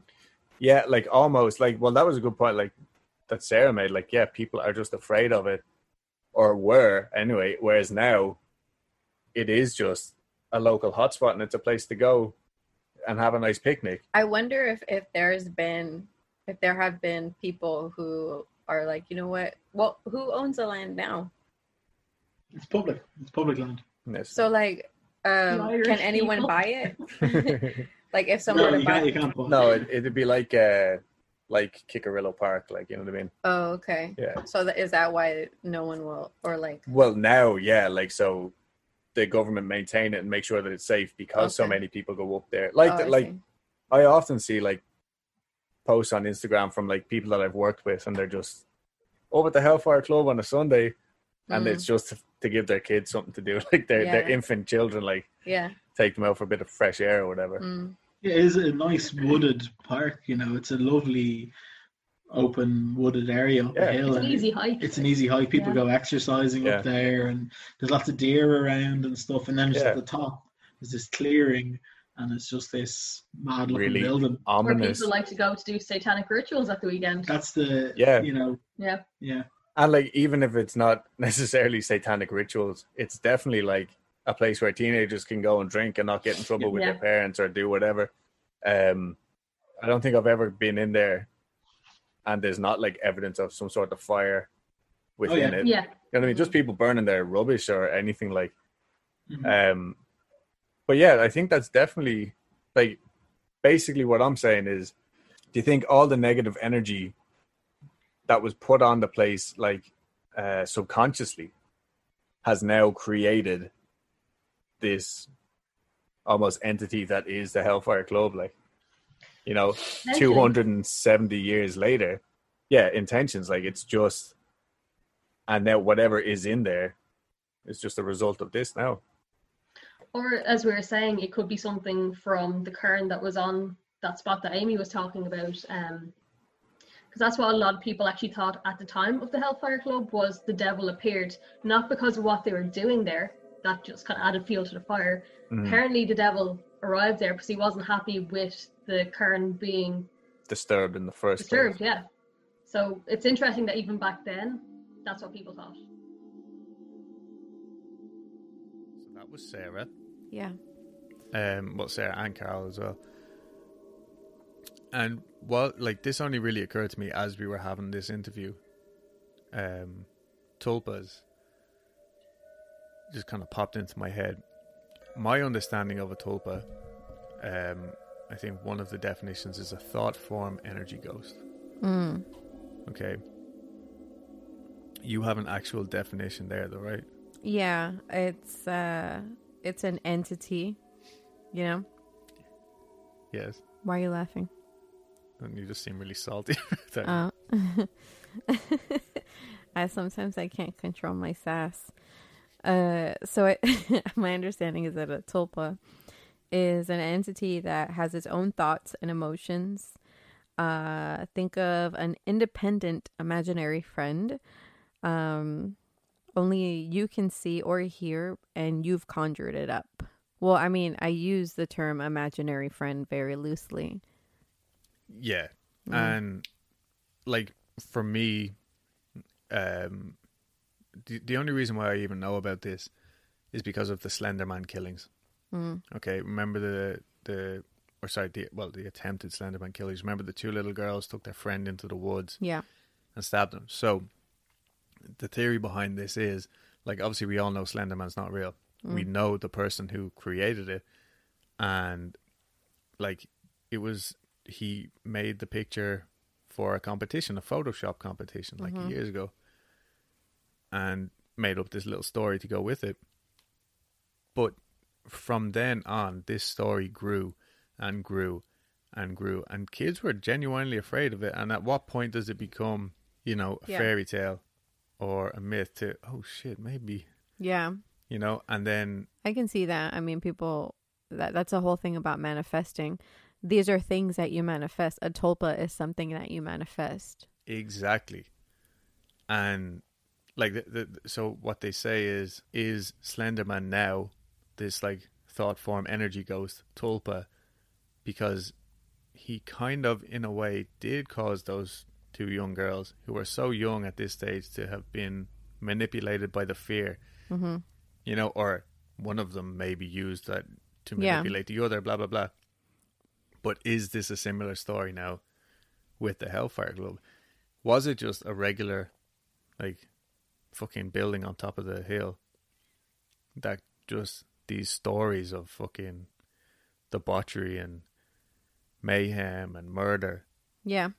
And, like, did those stories grow bigger and bigger and bigger? I mean, I personally think that place is just a black hole of just negative energy, you know?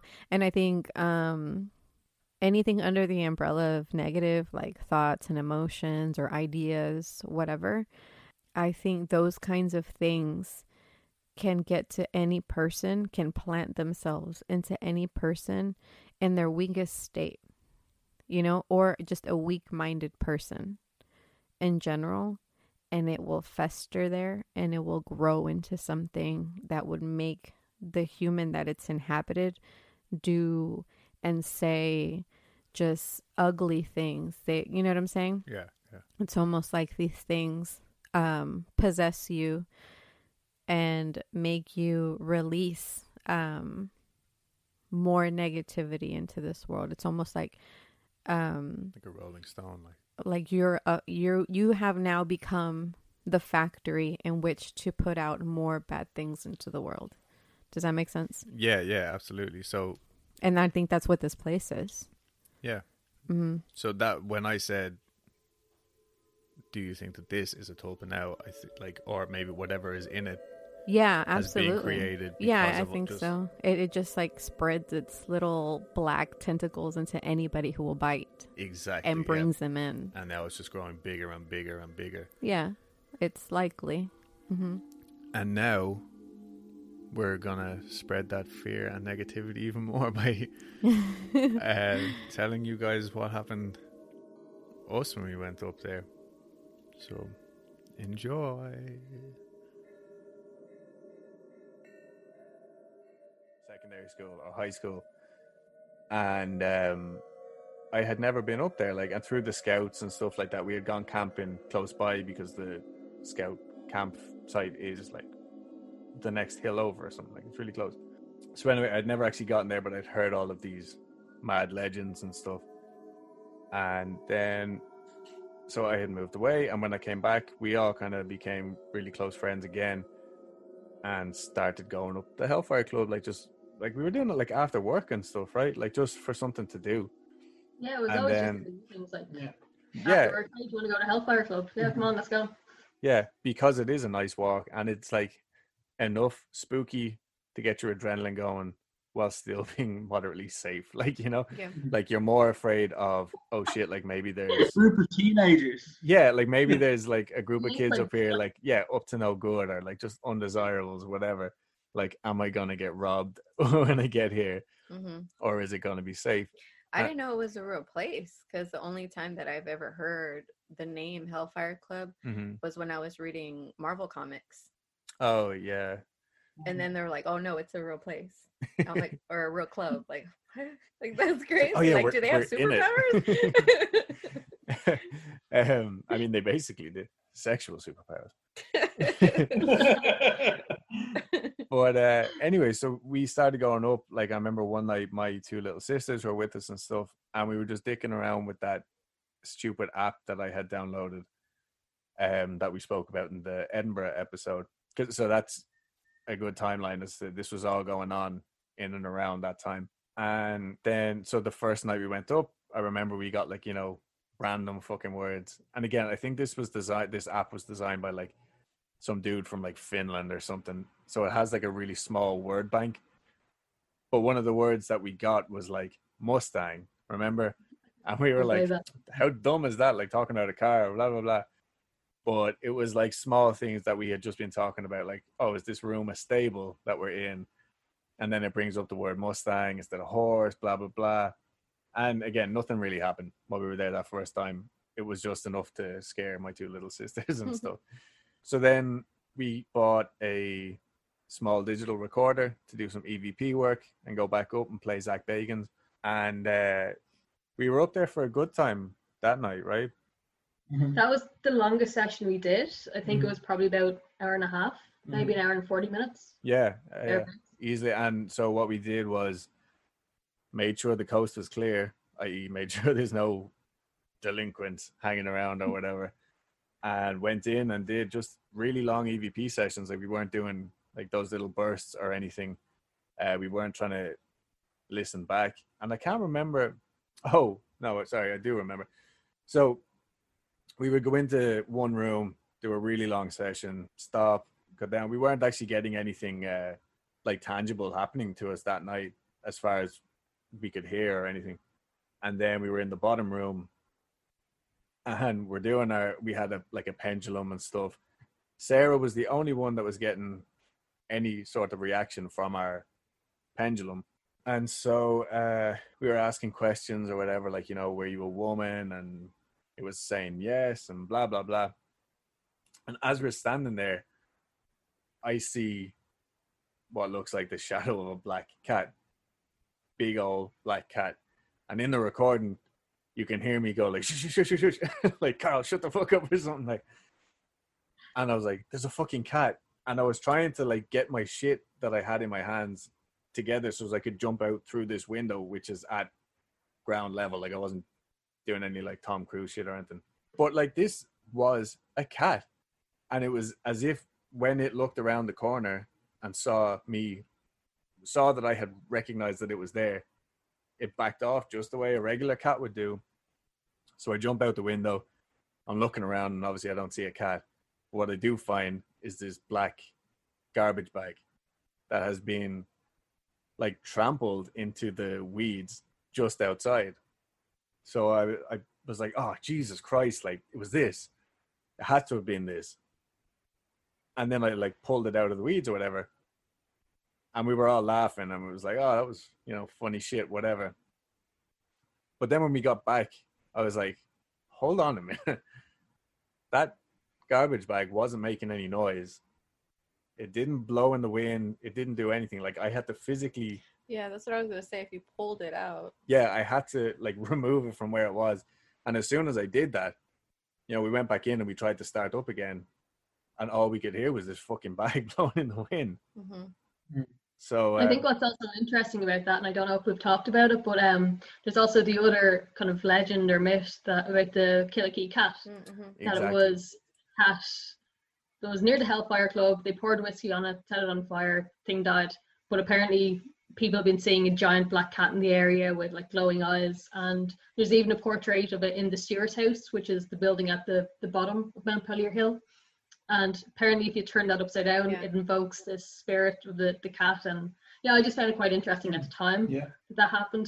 Yeah, and I like me being, I do try and say like, no, it wasn't this. And I really was trying to be like, no, it was just a black bag.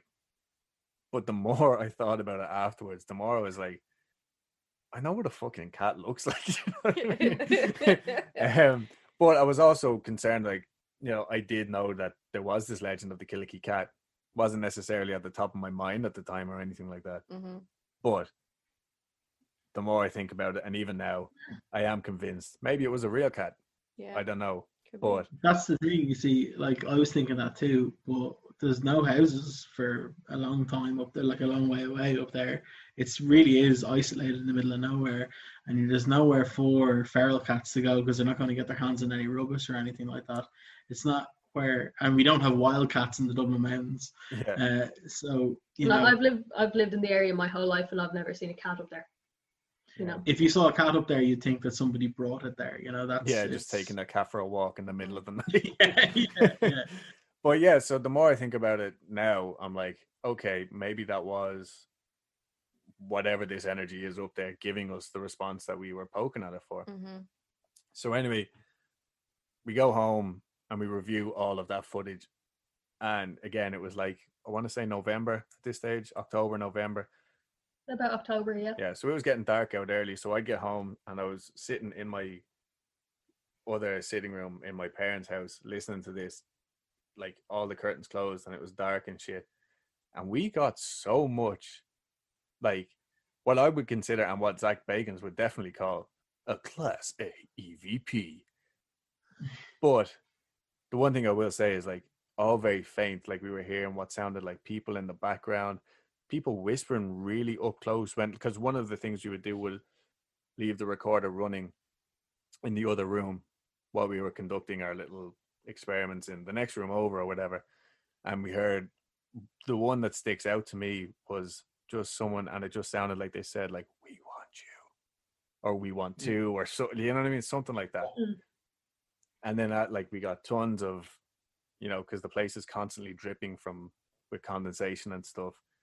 And we were like, oh God, is this, you know, just a puddle, or is this, because one of them blatantly sounded like the word kill. But when you said maybe it's just water dripping, you're like, oh, I can hear that too. You know what I mean? So anyway, that was the first night. So did anything happen to y'all at home after your investigation, or that first one? After that first one, I don't think so. Not in my house anyway. No, you guys? No. No, and I will. Not that time. No. Yeah, and I will say as well, like, I think I'm very closed off. Yeah. To a lot of this stuff or whatever. Like I'm not a fucking medium or anything. Like, I'm not as sensitive or anything. Yeah. So anyway, a couple of months later, we go back, and this time it was January, because I was only looking at the pictures in my phone, because I'm gonna have to try and put up some pictures of it. And this time we go back with Amy, and same thing again. This time we get there actually is a couple up there, two like kids that are obviously, you know, thinking, let's go up here and do whatever we want. Neck. Yeah. But then when they see this group of in and around 30-year-old weirdos hanging around at the rock, and we said hello, like, come up here and do jogging. yeah. So they were like, we're not about this. So yeah, anyway, once they cleared off, we went in to make sure that there was no one else hanging around. And this time it was totally different. The last time we were there, it felt like you were just sitting in someone's sitting room.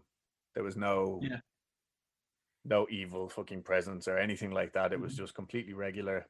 This time we went in, I think we were all a little on edge and just excited. Anyway, after picking up so much in our like EVP sessions and stuff the last time. What happened as well, on the way up, if you remember, we kept on thinking we saw someone behind us with lights. Do you remember? We kept on thinking we saw lights flashing.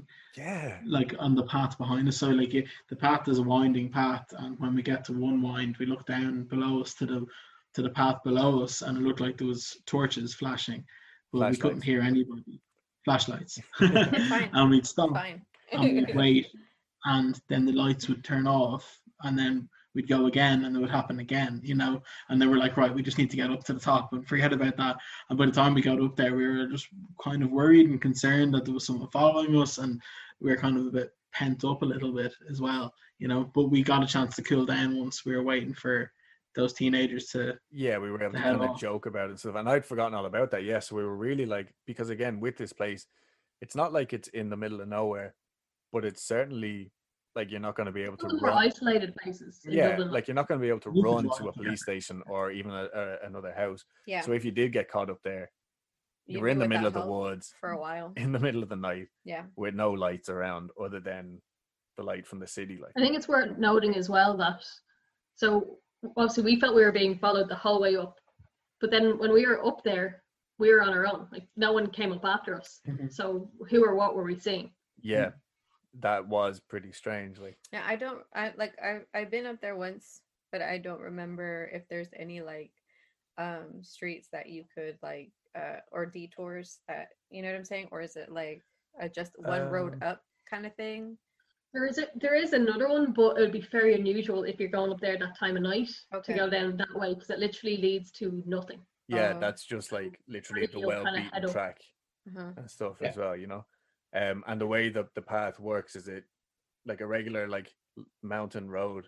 It's steep, so they've just built it like backing and forwarding on itself. So the higher you go up, the more of the path that you can see below you, which didn't help us being freaked out, you know what I mean? Because the more we got up, the more we were seeing this, and then we weren't seeing this light. And then anyway, we got up there, and yeah, you're right, Sarah, nobody actually came up. Mm-hmm. So you that makes sense that you guys were on edge, because it's like if you guys are being followed and then they hide, like say they were there was somebody actually was following you and hid, they obviously didn't have good intentions. Yeah. You know? Yeah. And so then there's the other side of it is maybe these people walking up kept seeing our torches, our flashlights, and going, who are these guys? You know what I mean? And then we reached the top. Turn back. Yeah, like so. But either way, yeah, we were very on edge from the get-go. And yeah, I get it. Yeah. I think as well, it was like Amy's first time coming up there. Yeah. She had never been. Oh, and we actually did the cleansing before we went up too. Yeah, we tried to do everything properly this time. Yeah. And kind of protect ourselves, ground ourselves, and all that jazz.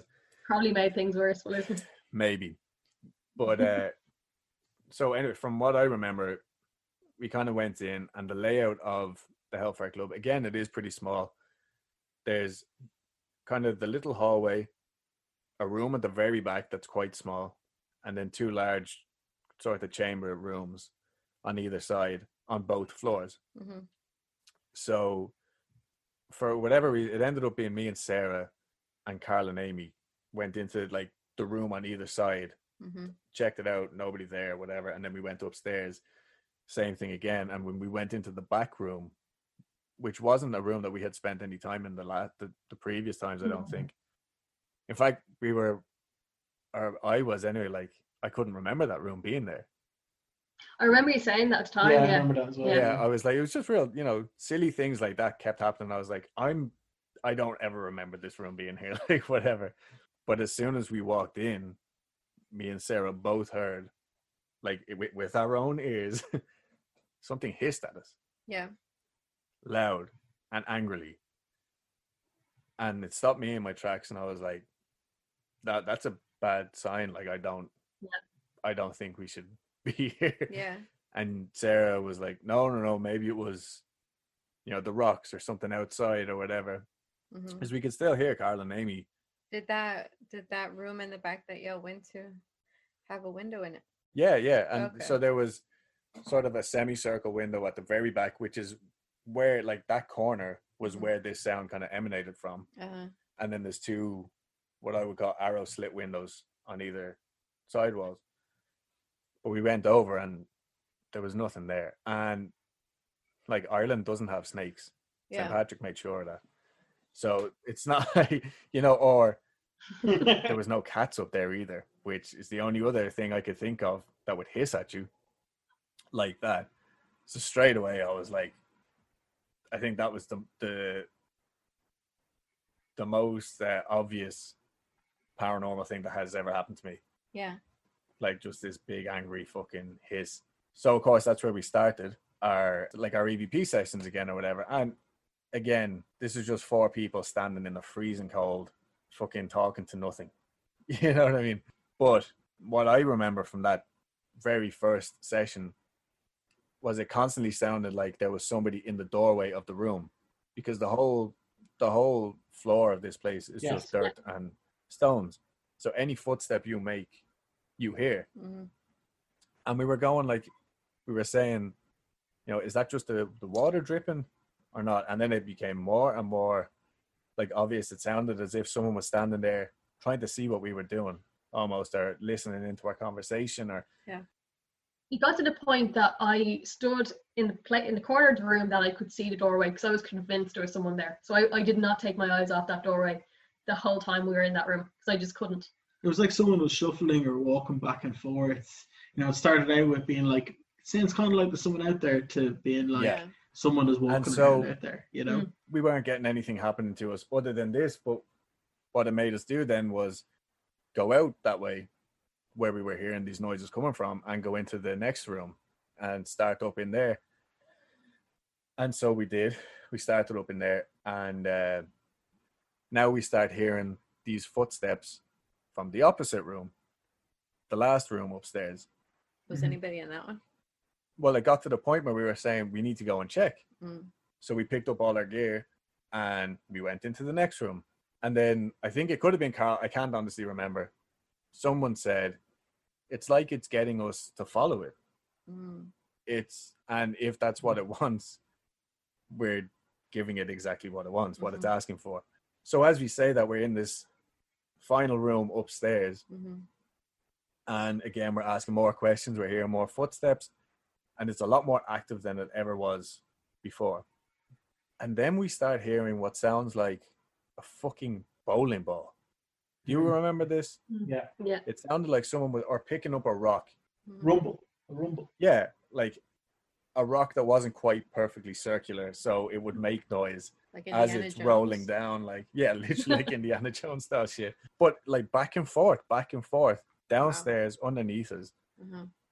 And so I said to Carl, like, come on, like, we need to go and check this out. Thinking, oh, we're the boys, like, let's go and look at this. And then the two girls were like, well, you're not leaving us here. Like, that's an even more stupid idea. That was actually myself and you, Lynchy, and then we were like, come on, Carl and Amy.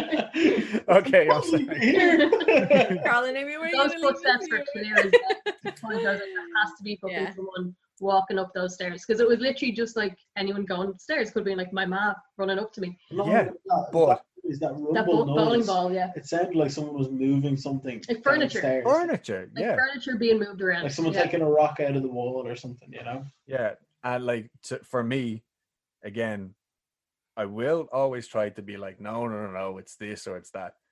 This is the most fucking out there activity I've ever heard in my life. What about you guys? What did you guys think whenever y'all heard this going on?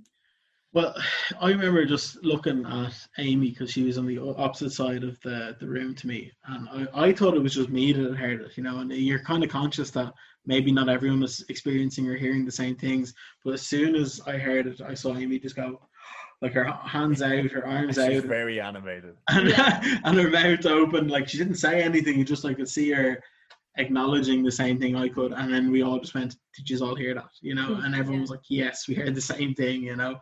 It was like a big rumble, you know. And then we walked out, we went around, we did a lap of the building, and we shone our torches off into the distance. We saw a pair of eyes in the distance, but it was a deer. I remember I was like, you sure it's a deer, you know? Proper panicking, like. But I'm sorry, one thing I will say as well is right before we left the room to go and make sure, because we were convinced, like, no, this is like a real life fucking human being like down there. As we walked to the doorway, I experienced my first ever cold spot. And like up until now, I just assumed that was like one of those bullshit things that they spoke about in documentaries on movies or whatever. But I remember saying like, oh my God, like, because it was already freezing cold. It was January. This place has no windows or anything. And you stepped into it and it was like, literally felt like stepping into a cold shower. Like that's almost how it felt. But it wasn't like you could put your hand in and be like, oh, look, you can feel a person. It was just one huge cold fucking like lump of air. And I remember saying to everybody like, oh my God, put your hand here. And everybody felt it. And then we went and we did our sort of scouting of the area. And then once we finally got outside, like we were all hyped up. You know, like this was like terrifying. And someone again says, I think it might have been Amy, well, if it wanted us to get out, like it tricked us into it. Yeah. Wait a minute. So I thought you guys went to investigate the noise. We did. Where was it? The noise was coming from downstairs. So we ran downstairs to see if this was a person. And there was no one there. So that's when we ran around the building. Oh, okay. I think we actually went like opposite ways and met in the middle or something like that. Yeah. Like we were so convinced that this was a person because the footsteps were so real. Yeah. Like it was a person. So we get outside and we're all standing. The four of us are standing like in a line, like looking back at the Hellfire Club. Like event, it would have made for a really good like album cover. Yeah. You know, like just these four shadows. And Carl, you're so eager for us to go back in. You're like, come on, like it's just getting warmed up. And from what I remember, all three of us turned on you, basically. Yes. And which... How'd that feel, Carl? Nothing new for Carl, unfortunately. What do you mean when that everyone turned on him? We all started getting really like furious. snarky. I was actually snapping from the moment we went outside. So like when we were leaving it, I was just like agitated, just like really like the slightest thing Carl was doing, I was like, stop it, stop that. You know, just really getting on my nerves, like. And you turned to me at one stage, Lynchy, and you had this face on you that I haven't seen on you in like 10 years or more, like this really annoyed face, and you were just like, you're really annoying me, you know.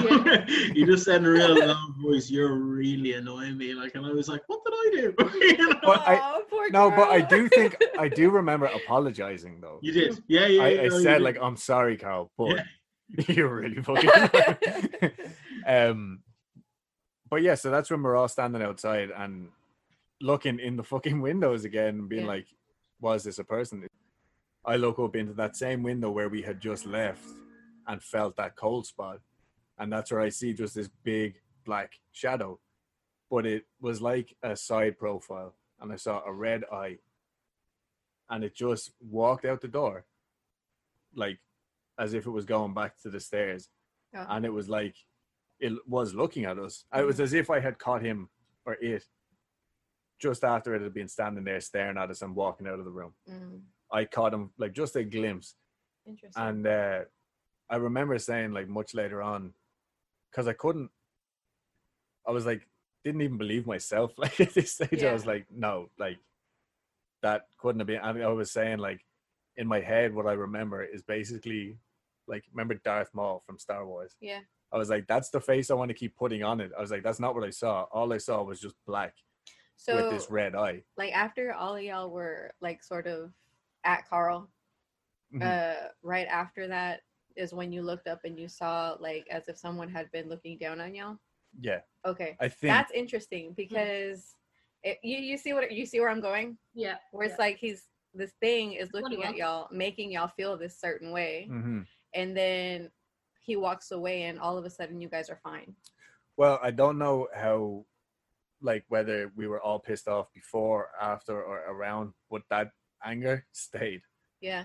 I was angry till we got back to the house, like till we left. Yeah. And for me, it didn't last quite as long as that, but the next thing we did was we all went back to the big rock just outside, but it's kind of off, a little bit out of the way, so it was like a neutral ground, like that we would go back to, chill out for a minute. Again, it was freezing cold. And Lynchy, I think didn't you have like a flask with you as well with tea in it, and we were all sharing it? Brought, but it was so hot. The drink. Flask is too good. We couldn't actually fucking drink it. Oh, I hate it when that happens. Quality cup. Literally. Angry. But anyway, so after a while, Carl convinced us, because I was like, I saw this thing and I was like, no, that's it. I get it. Yeah. Like, point taken. We're going home. Yeah. And Carl convinced us to go back into this two sort of outer rooms. We call them the stables because we're just fucking guessing, basically. Like you can't actually get into the main house from them. They're literally like two doorways on the sides of the building. Yeah. And so anyway, we went into the one on the right first, right? And this is where my memory starts to get a bit hazy, because from what I remember, we did have a spirit box. Yeah. But again, it was so noisy that we didn't like to have it on in case someone snuck up on us or whatever. Yeah. But we did turn it on and off a few times in that stable. But every time we did, Carl, I remember, you were hearing people in the main building, right? Yeah, that's right. It felt like there was someone in there, like as in someone got an opportunity to go in after we had left. You know, it's like that we took our eyes off it for, a few seconds, and that meant that somebody had appeared and it was like was hanging out. Yeah, it was like a maybe 3 people or something, like just walking around talking in the same way that we were, And I heard the bowling ball noise again. I still thought people were moving stuff in that building, even though there was nothing to move. Yeah, it just felt like we weren't alone, Yeah, big time. And I do remember, because this spirit box that we have, again, like I had taken the antenna off it, and because you're up in the mountains as well, like literally no interference comes through, like it's just static. But every time Sarah, I think, picked it up, again, like nothing will happen, nothing will work for me. But when Sarah picked it up, I do remember like a split second of what sounded like children. Yeah, it was just like a small boy. I forgot about that actually. Yeah. Yeah, and it was just enough that we all kind of looked at each other, and it was gone again. But something happened, I think, that's literally scared us out of that room again. I think it was the fact that Amy didn't want to go back in, so she was still standing outside, and I think she started hearing what we were hearing next door in the building. She could hear people talking. So we, as far as I remember, we went out because we thought someone must have got in there at that point. Mm. And then we checked again. Well, we didn't go into the building, but we could tell nobody was inside. You can see him. Like, and then we went into the other stable then, at the other end. Yeah. Anything happened in the other one? We were, to us, it felt like nothing was going to happen. You know, it was like we were just there, and I will say to you, it felt like this. Yeah, I was not okay with it. Like, Lynchy, you were standing quite close to the door, and I remember saying to you, I want you to get away from that door, and I actually tried to like pull you by the arm away because I just wanted to move you the fuck away for whatever reason. I did not feel good. Yeah. And so this is where like just we started acting particularly strange again, like between snapping at Carl and this weird placement of people in this little room. So this room is not like, it's probably smaller than this bedroom, like. And I was stood at the door, and I remember like turning around and just seeing you literally like hand out trying to put me back in. And I was creepy. And I was saying like but right before you had even done that, I had been thinking in my head, like, this is where I need to stand. Yeah. Like, this is my spot. And then when you did that, I said, no, I have to stay here. Yeah. And then Amy no, had been... you have to move, you have to come in. I just didn't want you near that door. And then so Carl was in the opposite corner, and Amy was in the last corner. But she had actually been in halfway up the room and just started saying, I need to stand down here. Yeah. In the corner. So we were literally like four corners of this fucking room. I think, Sarah, maybe you were like a little bit further. I was more kind of in the middle because I was standing really quite close to you because I had you by the arm trying to pull you in. Like, so. Right. So what happened next? I started calling out, I think, and I was like, because you were like, look, we're only going to do this for a minute or two, and then we're going, you know. And I think that's probably what I said. It felt like nothing more was going to happen because we had decided we were going to leave, and we're kind of preparing ourselves to go. And I was like, look, we're just not convinced that there's someone here with us, but please just give us a sign if you are here with us, just so we can be satisfied that we're not alone. And then we just heard like rubbish blowing around outside, and what we thought was rubbish blowing around outside. I disagree with this statement. There was no wind that night. No, that's what I was saying. What we thought was rubbish blowing around outside. But it was a Fanta can, a can of Fanta Orange, a soft drink. Soft drink. Made by Coca-Cola. We have Fanta. Fanta is an American thing. It's okay. Yeah. Soda can. Soda. And it's the 1950s now. Yeah. It was like it came over the wall. There's a wall that is outside the stable room that used to go all the way out, just like up 200 years ago. It used to go all the way out. It had little steps on it where people would like run up on their horse, and they use little steps to get off their horse. Yeah, exactly. Yeah. Oh, I didn't even think about that. It was like as if a can got thrown over that wall, or was on top of the wall and got knocked off the wall. And we didn't think anything of it at first because, you know, we just thought the wind blew a can around. Yeah, but we did get scared though, because we turned and because it was just this noise, and then we all looked and we were like, oh, it's just a can, thank you. Yeah, exactly. And then we were walking out, we were like, oh god, that can really frightened us. I think it was me that said, but there's no wind. You know, there's absolutely no wind. It's dead quiet. And where did the can come from? You know, because we walked around there was other, that's true. And there was other rubbish around there, like chip packets and stuff like that. But I'm trying to translate. You mean crisps? Crisps, sorry. Other garbage around that area, but like that, like light things that should have blown in the wind. Yeah. And this can like literally rolled right past them. Yeah. And it was just after I had said, please just give us another sign. And we'll leave. And we'll leave. I remember you saying that when we left, we got the fuck out of there. We did, yeah. But there was Like we had did a lap of that building inside and out. We did not see that can anywhere. And it wasn't windy. We got outside and realized it was actually probably one of the stillest parts of the night. The wind had just stopped.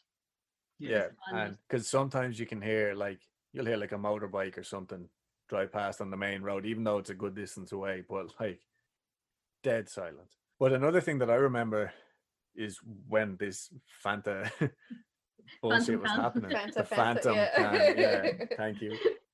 As you were walking, because that was me, I was like, no, like, let's just go. So it was me, I think Amy was next to me, and you guys were kind of like lagging behind a little bit. But Sarah, you heard something growl in your ear. Back into the building because Carl was like, no, there has to be someone here. So Carl went off and was walking around the back of the building again to check. And I was like, I just, for whatever. He was actually didn't find it weird at all. Yeah. He was really calm. The rest of us were really kind of agitated and heightened. So I decided, look, I'll go back into that room just to see for whatever reason. And clear as day, behind my head, another hiss, like the loudest hiss I've heard, to the point that I turned on the spot and ran to Lynchy. I didn't know what had just happened because I saw Sarah walking. I looked back like that. I looked behind myself and I saw Sarah walking towards me. But then, like that, Sarah just turned 180 and just ran the opposite way. And I was like, "What's going on? Are you okay?" You know, she was like, "Something just hissed in my ear." Yeah, you know, it was in my right ear. It was like just slightly behind me, but just there. And I heard it. And it was so loud, like it was loud. Yeah. So cool. So then we all just, I abandoned my idea of doing a recce in the area to see if there was anyone there. We just headed off. Carl, I actually remember you, because you were so calm and you were like, Sarah, come on, like, don't be silly. Yeah. That kind of attitude, you went to go back in and you had your flashlight, which is the one that you use is a full-on police mag light. Yeah. And naturally, that's just the way you hold it, like resting on your shoulder. And you're looking in, and you turn, and all of a sudden you were just like, "Nope, okay, come on, let's go." I did. I went to go walk back into the stable on the right hand side, the opposite stable, and just before I did, I just had this. The only time that night, really, bar hearing that rumble, I got this really, really bad feeling, and I thought I had seen a shadow at the window at the other end of the stable, you know. And that just made me just want to go, and I just did exactly what Sarah did, and then we all headed down the hill. But then what happened, like a few seconds later, when we got to remember, you know, we were walking down the hill. Yeah, we got to finally onto the actual track. Yeah, that brings it down. Yeah, and just as we got onto the track, my torch went flying. Do you remember that? My torch just did a full 360 out of my hand, and it hit. You turned around and you were like, "Were you pulling my jacket?" And yeah, because this all happened at the same time, and I actually thought I thought Carl had reached out with his flashlight to like hit my hood, but we were too far apart. Yeah, I was actually in between you both. Yeah, I was out in the middle between you were on my left hand side up here, and the torch came flying down my right hand side. But you were definitely, there was a Sarah width in between us, like, you know. Just call me fat. No, you were lying on your face. You're crawling along like this. So I don't think the torch actually hit you as it flew out of my hand, but I think you felt something tugging on your jacket, and the torch came unexplained. It wasn't. I still think that it's just not possible. So that torch that you had, did it feel like it was getting pulled, or just like kind of, you know how like when someone's holding something you just walk by it, or maybe it's me because I'm an asshole, like if someone's carrying something you just go like this? Yes. No, it was like that. It was like that. It was like you don't have a proper balance on it. You're holding the far end of it, and someone else grabs the immediate other end of it and knocks it back. Yeah. And at that same time, I felt what literally felt like someone slapping the back of my hood. Yeah. And it just happened to be the same jacket that I had been wearing in Edinburgh when whatever it was in that graveyard, something started pulling on my hood. Just really loves your jacket. I mean, it's a stylish it's black as the night, so I think it's just, you know. But yeah, so then that we're walking back down that track now. We were a good way down. We weren't near the bottom. We were probably halfway. Myself and Amy started hearing like party noises up the Hellfire Club, or like screaming. and that made me walk a hell of a lot faster. We ran. We effectively we got down the four so of us fucking quick. almost ran down the hill. Or what kind of noises? Like a party noise, or Like a large group of people. Yeah. Like, Oh, and wow. screaming as well. Oh shit. But those I woods, think it was like weird. those woods are strange, and they Yeah. are said to be weird shit going on in there. They're Right? supposed to be haunted, not necessarily haunted, but they're supposed to be magic. Weird energy, Yeah, energy. Yeah, Okay. yeah. and probably like Like Harry fairy Potter shit and all, What? like fairy trees and stuff Yeah. like that. Isn't Yeah, it? yeah. Yeah. So just weird stuff. But yeah, so then we finally get back down and we're all crammed into Carol's car. And that's when Sarah said, oh, like my side is like really sore. Like my ribs are hurting me. And I was like, you know, all right, check that out when we go home. And you did. You had like the 3 main scratches and then literally what looks like a baby finger, smaller scratch slightly below it. Right? Yeah. And it was But stinging that- as well. Like it was not sore, but it was just uncomfortable. They were That's how I red. noticed it. Yeah. They were red. Yeah. It was like if it had been any deeper, it would have broken the skin. Yeah, and again, this was middle of the night, towards the end of January. And I was wearing 5 layers. No joke, 5 layers of clothes. And your top layer was a leather jacket. Yeah. Yeah, and again, I had gone, I think, straight from work, so we were all padded up, like, because it was fucking freezing. So, Yeah. yeah. That's crazy. But that's not the first time either that's happened to you, is it?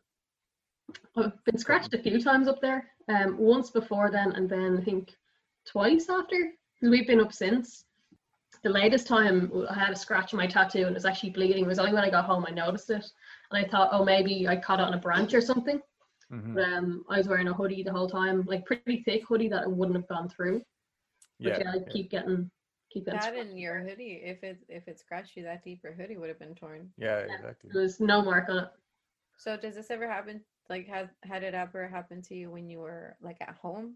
Like say you hadn't gone for a while, but so it's only connected to when you go over there.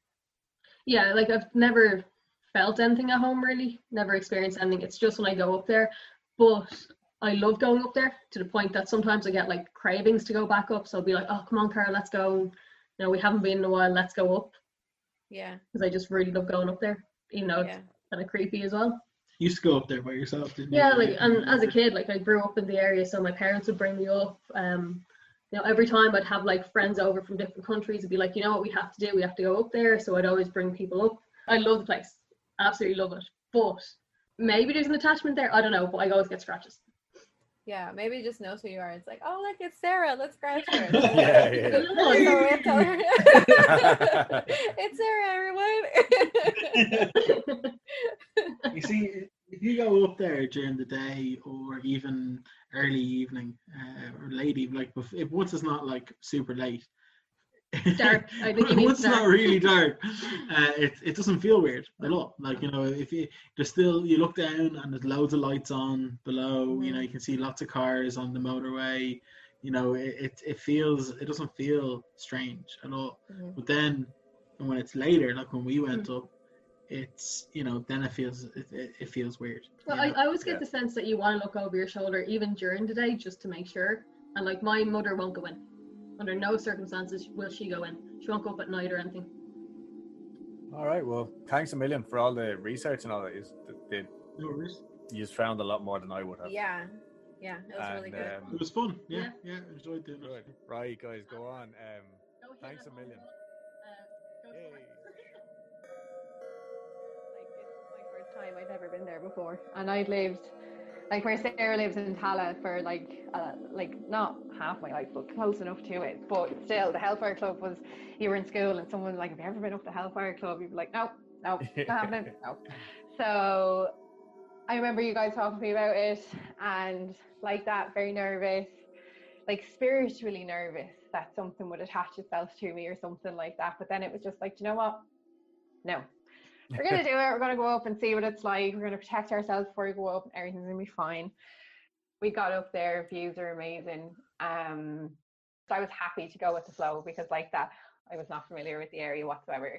And trusted you guys to kind of, you know, obviously lead me in and stuff like that and show me where things were and everything. So basically, yeah, it feels weird up there. It feels cold. I don't know, it feels weird. But that could have just been me being just like, I'm nervous or whatever, so that's fine. So yeah, no, we went in, and Sarah seems to attract things up there.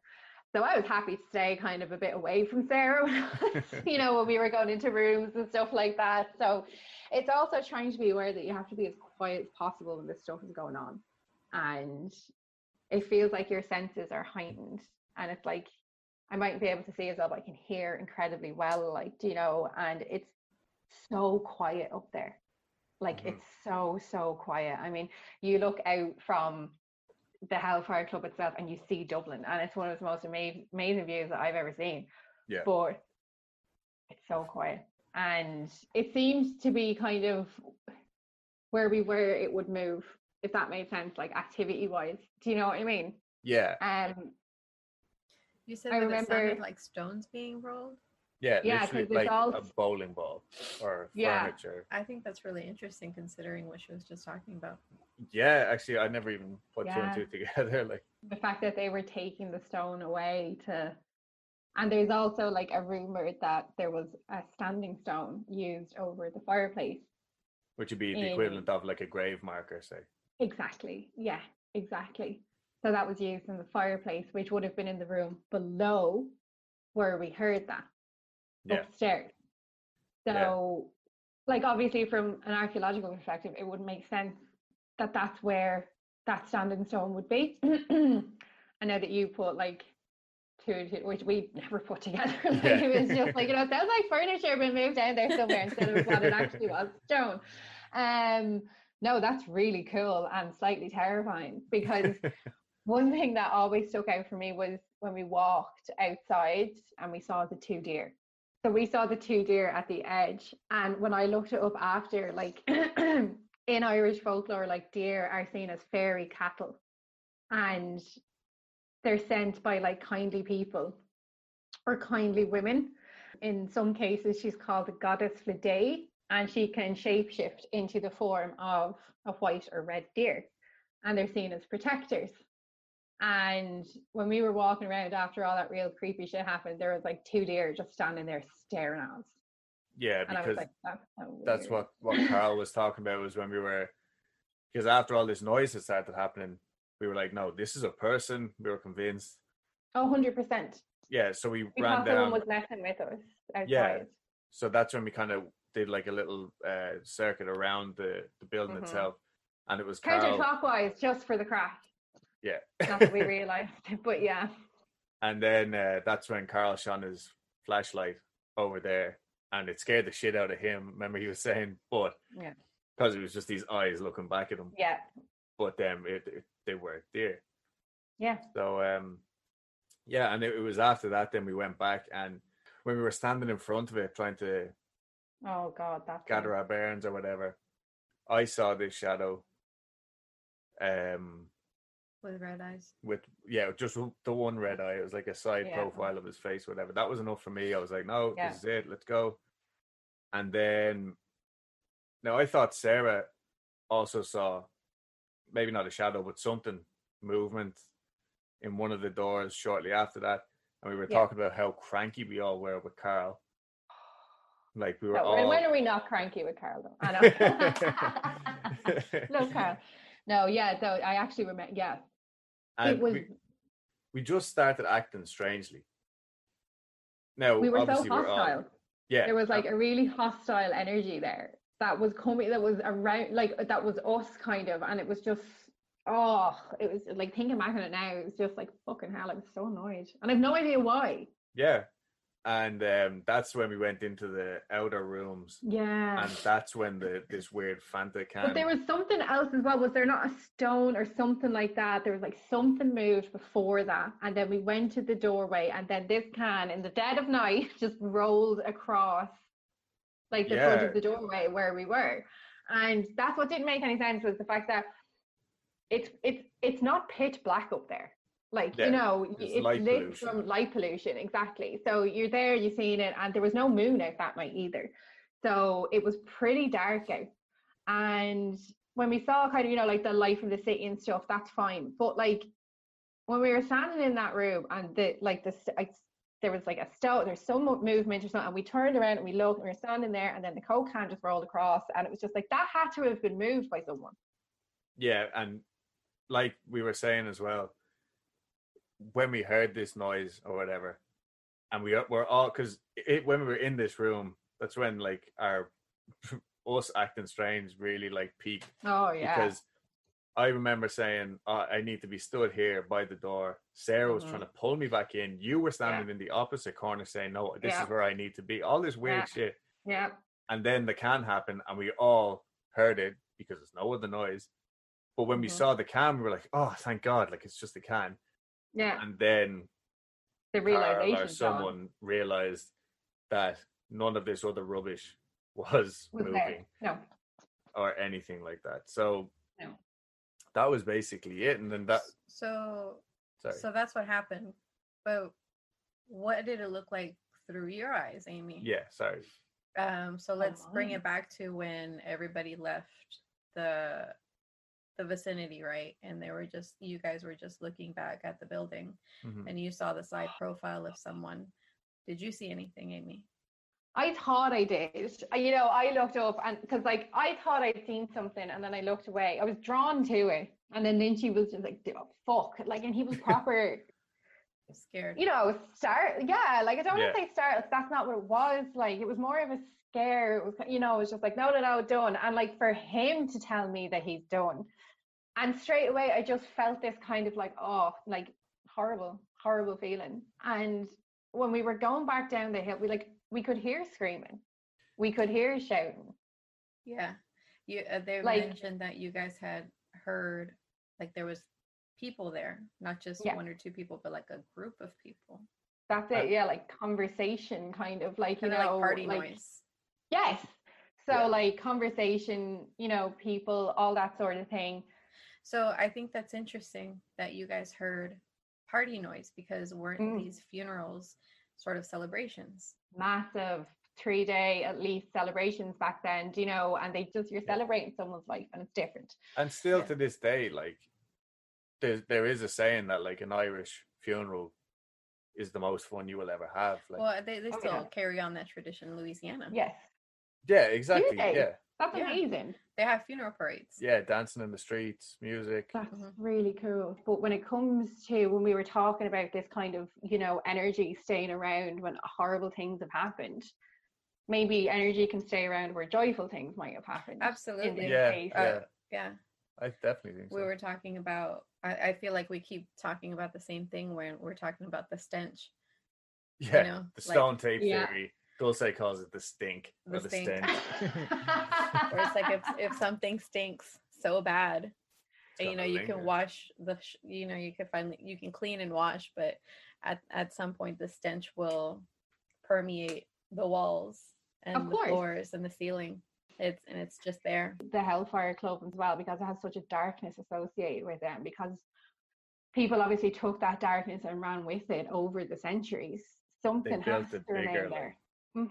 They amplified it hugely by continuing and conducting more negativity into the atmosphere that was already there, I think. Yeah.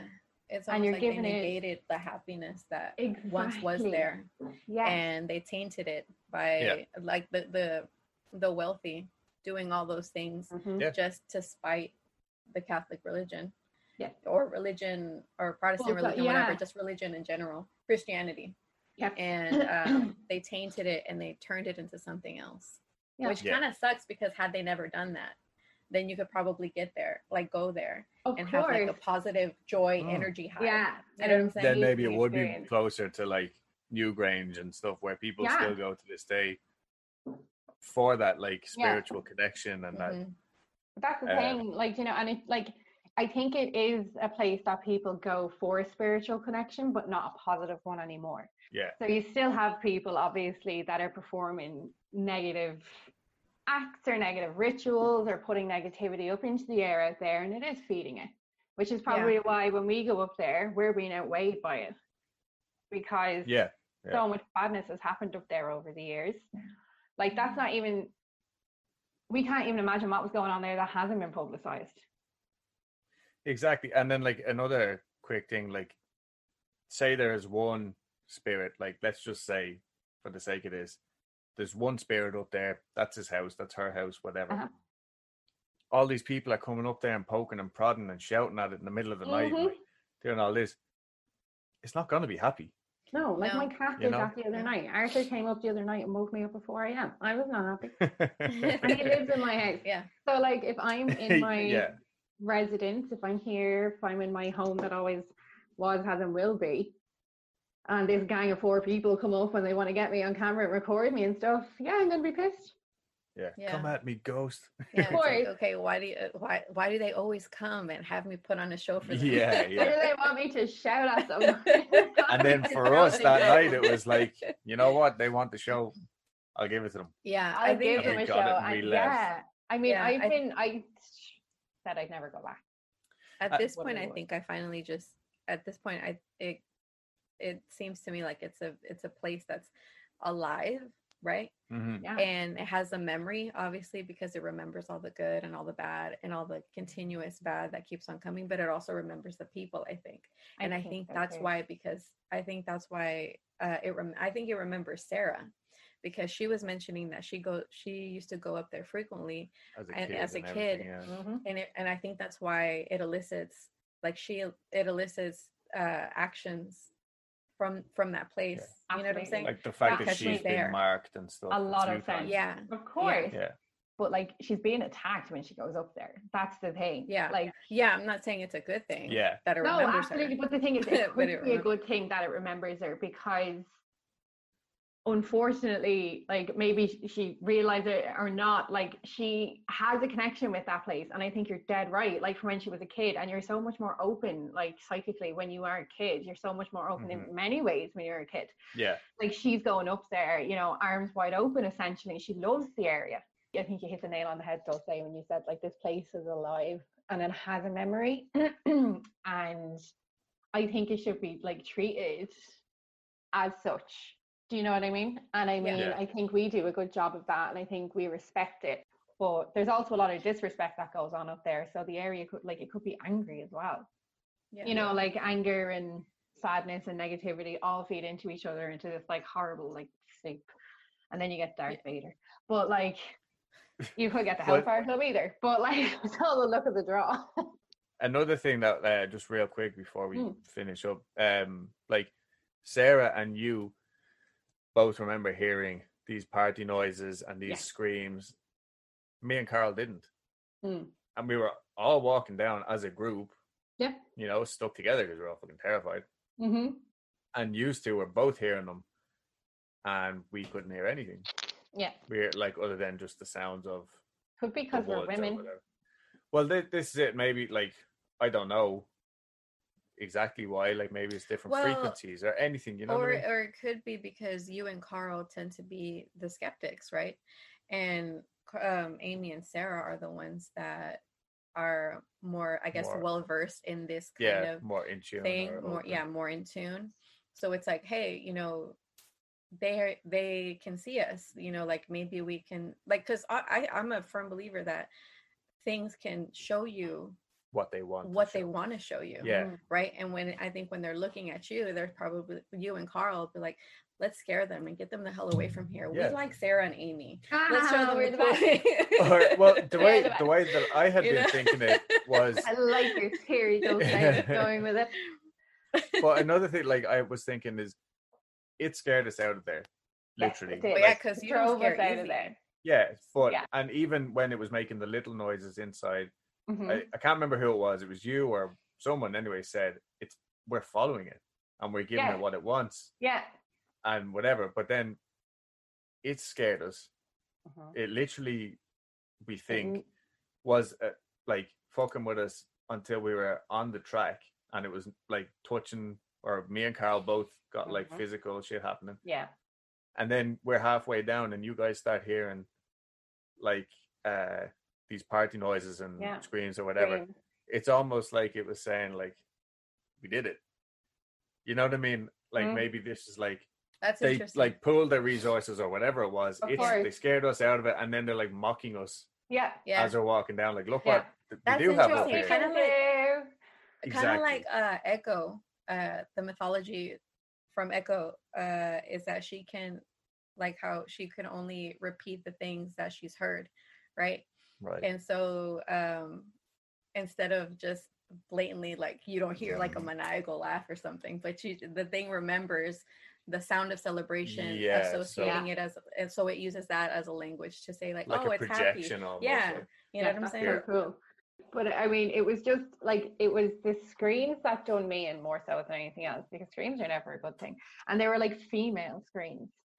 So, you know, part of you thinks it's just like, oh, someone needed help here at one stage. Yeah. You know, and it makes what do you think, Amy? Do you think it's more like there's the like living energies that are just trying to like cohabitate in this place, or do you think it's all just become one thing, and it gives you like, if when it's happy, it emanates like the noise of party, and when it's mad, it emanates shadow people? Which one do you think it is? I think this is going to be really annoying. I think it's like right bang smack in the middle of the two.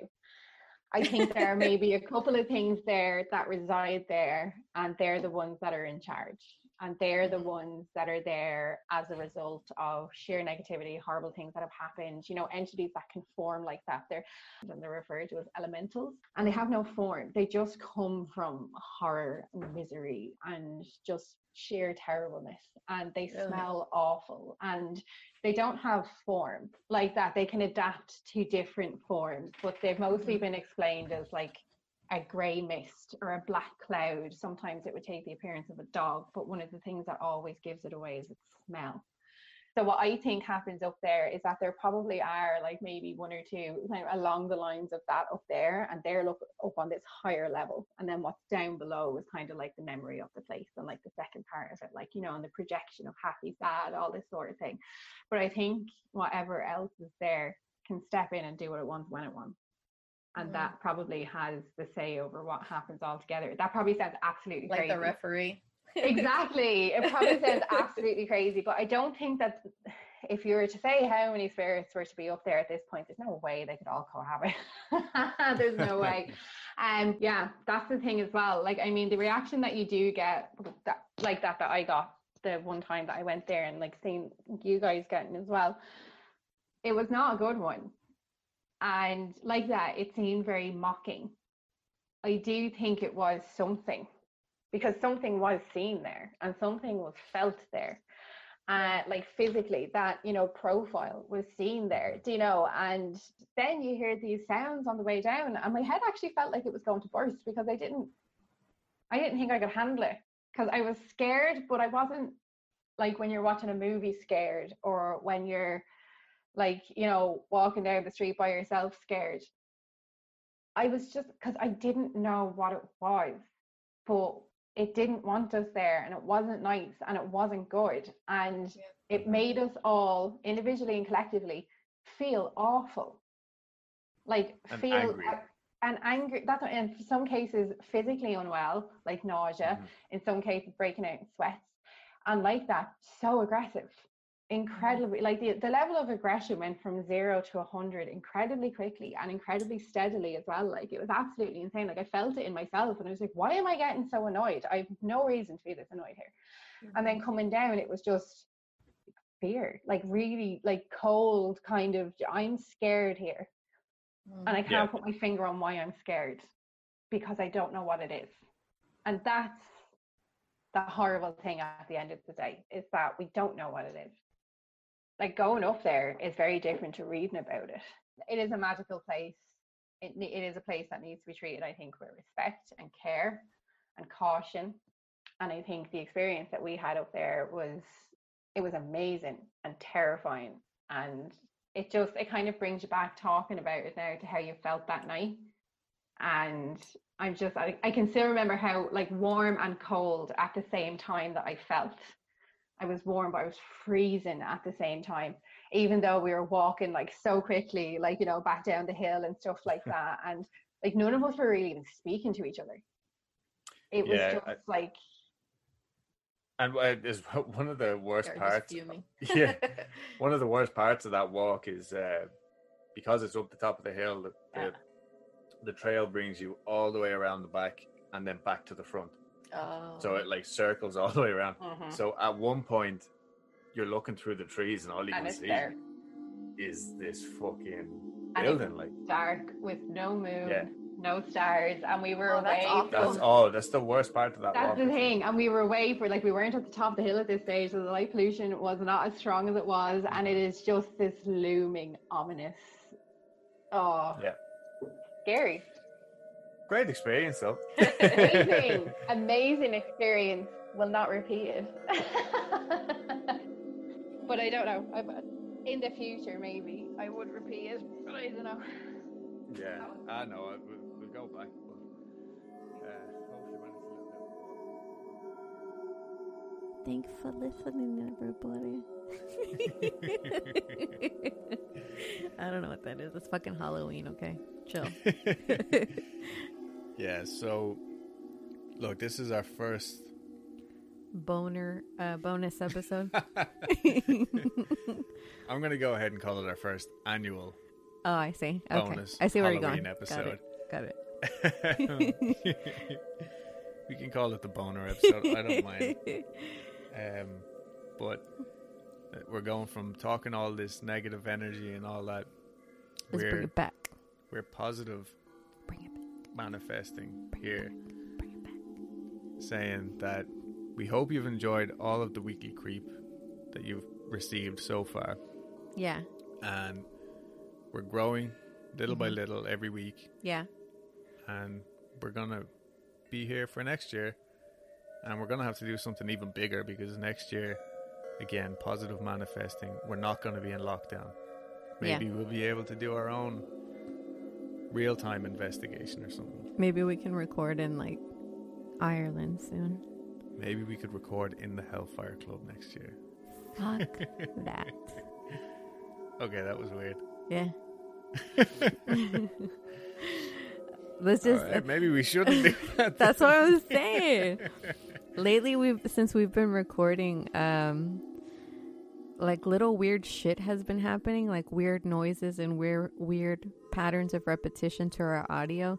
So we have no idea why that's going on.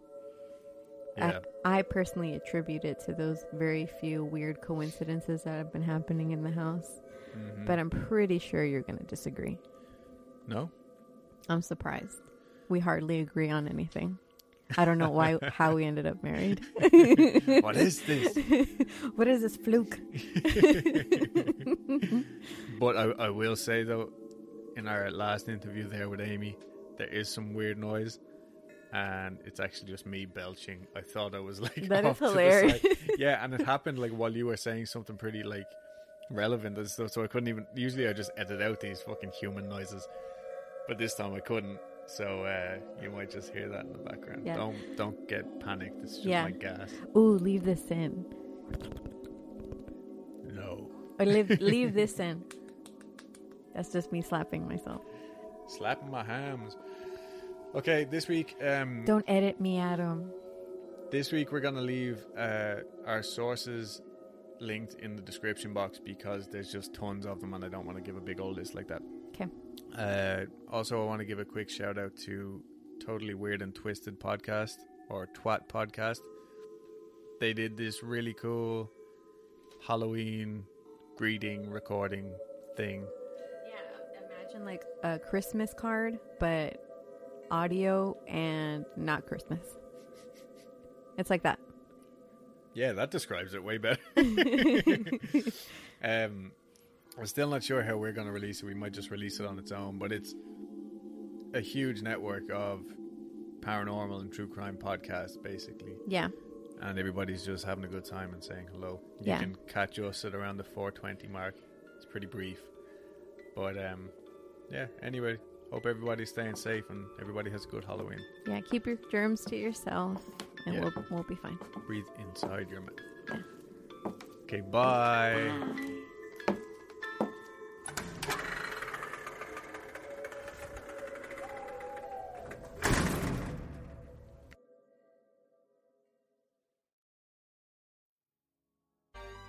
season's creepings from Lady Teal's Curios. Remember, stay spooky.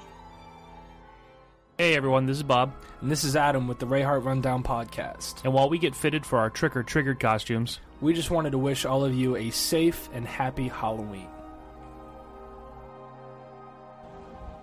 Hey guys, it's Brendan Alvarez from Ghost Hunters. Just want to wish you a happy Halloween. Be safe out there and enjoy the Halloween season.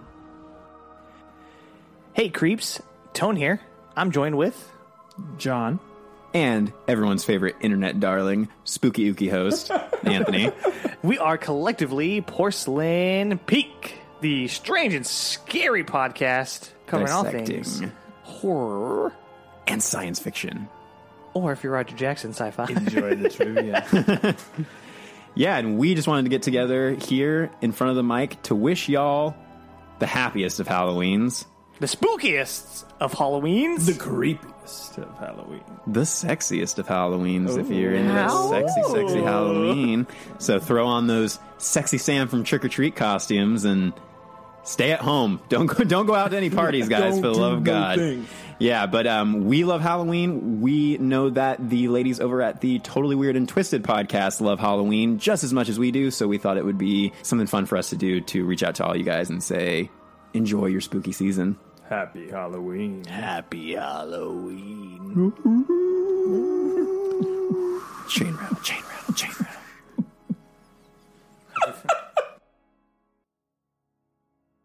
Hey everyone, this is Charm City Paranormal from Baltimore, Maryland, wishing you a safe and happy Halloween. Hello, twat lovers. Yes. God damn, I love a good episode of Twat. Yes. See this pumpkin? His name is Chartreuse III. Yes. And he had his skull fucked out.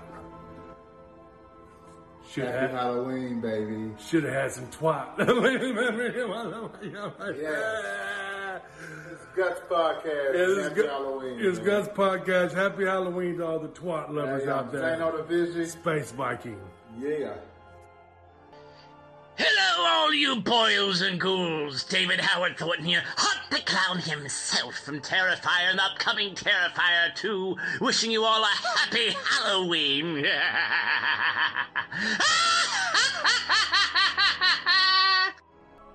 We're the Trapologists. This is King. And this is Kay. And we're wishing you a trappy Halloween. Greetings, everyone. My name is Richard Lale Lillard, the Gentleman Psychic, and from everyone at ours to everyone at yours, Happy Halloween!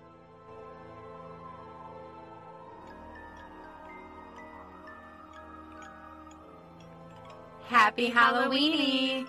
From your favorite sweeties, aka Heather and Kristen, the hosts of Sinister Sweethearts podcast. Hey, Mandy and Katie, it's Daniel. You two are beautiful, but I've just come here to say Happy Halloween from the Creepy Crap Podcast. Keep yourselves spooky, keep yourselves creepy, and just have a good Halloween. P.S. You guys fucking rock. Love the Trap Podcast.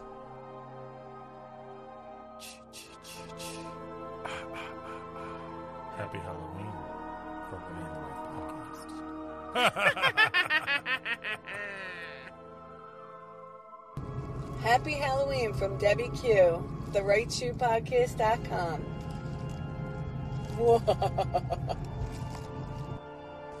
Happy Halloween from Roxy Marie at One Girl's Problems podcast. Happy Halloween from Weekly Creep. Hey guys. Hey, it's Amelia. And it's Ali. From Killer Track. Woo. And we wanted to say a massive happy Halloween. Woo, spooky Halloween. But yeah, a massive Halloween from both of us at Killer Track. And we hope to hear or see you guys soon. Yeah, happy pumpkins. Bye. Keep it spooky. Happy Halloween! From the Horror Movie Crew podcast. Hey, Jackie. Yeah? Would you rather have sex with a skeleton or a mummy? I think skeleton. Yeah, same. You know they're going to be good at boning. I see what you did there. Happy Halloween from Jackie and Emily from the Greener Grass Podcast. Hey guys, this is Michael from the We Love Horror Podcast, and I just wanted to wish you guys a happy Halloween, and thank you so much for letting me be on your show. It's an honor and a privilege, and I love your show. Keep up the great work, and yeah, to you and all the listeners, have a great and happy and safe and spooky Halloween. See you guys later.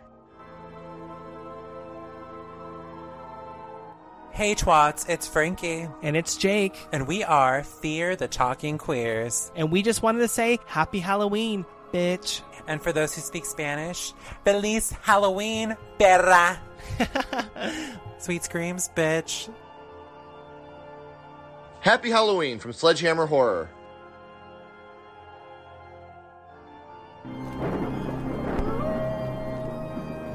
Hi, this is Chewy. And this is Monica, and we're from Exploring the Myths Behind the Legends, your podcast for all your horror media needs, and we want to wish you a very spooky Halloween season.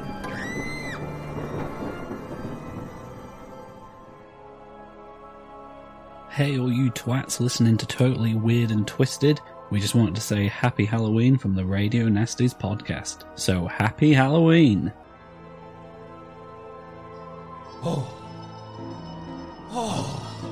Oh, wow. It's Halloween again. All right. So, happy Halloween from the Amish Inquisition to all the twats out there. Hoo-ah.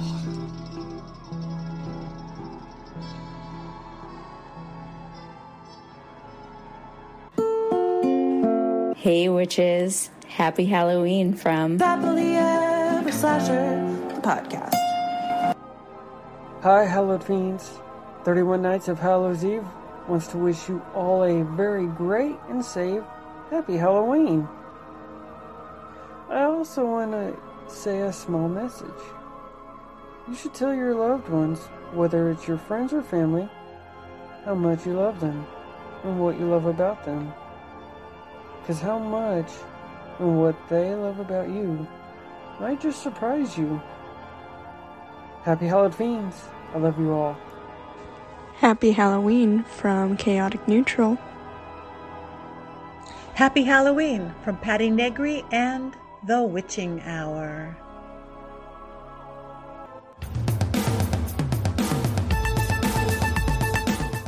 This Halloween, check out a haunted place with me. My name's Sarah Jones from Laughing in the Dark, and I'm wishing you the happiest, spookiest Halloween season. Happy Halloween from Spooky Science Sisters. Massive shout out to all of you creators out there who joined forces with us to wish all of you guys listening a happy and safe Halloween. Please make sure to check them out. And from all of us to all of you, happy Totally Weird and Twisted Halloween! Happy Halloween! From Totally Weird and Twisted Podcast. What an excellent day for an exorcism. Trick or treat, it's fucking Halloween.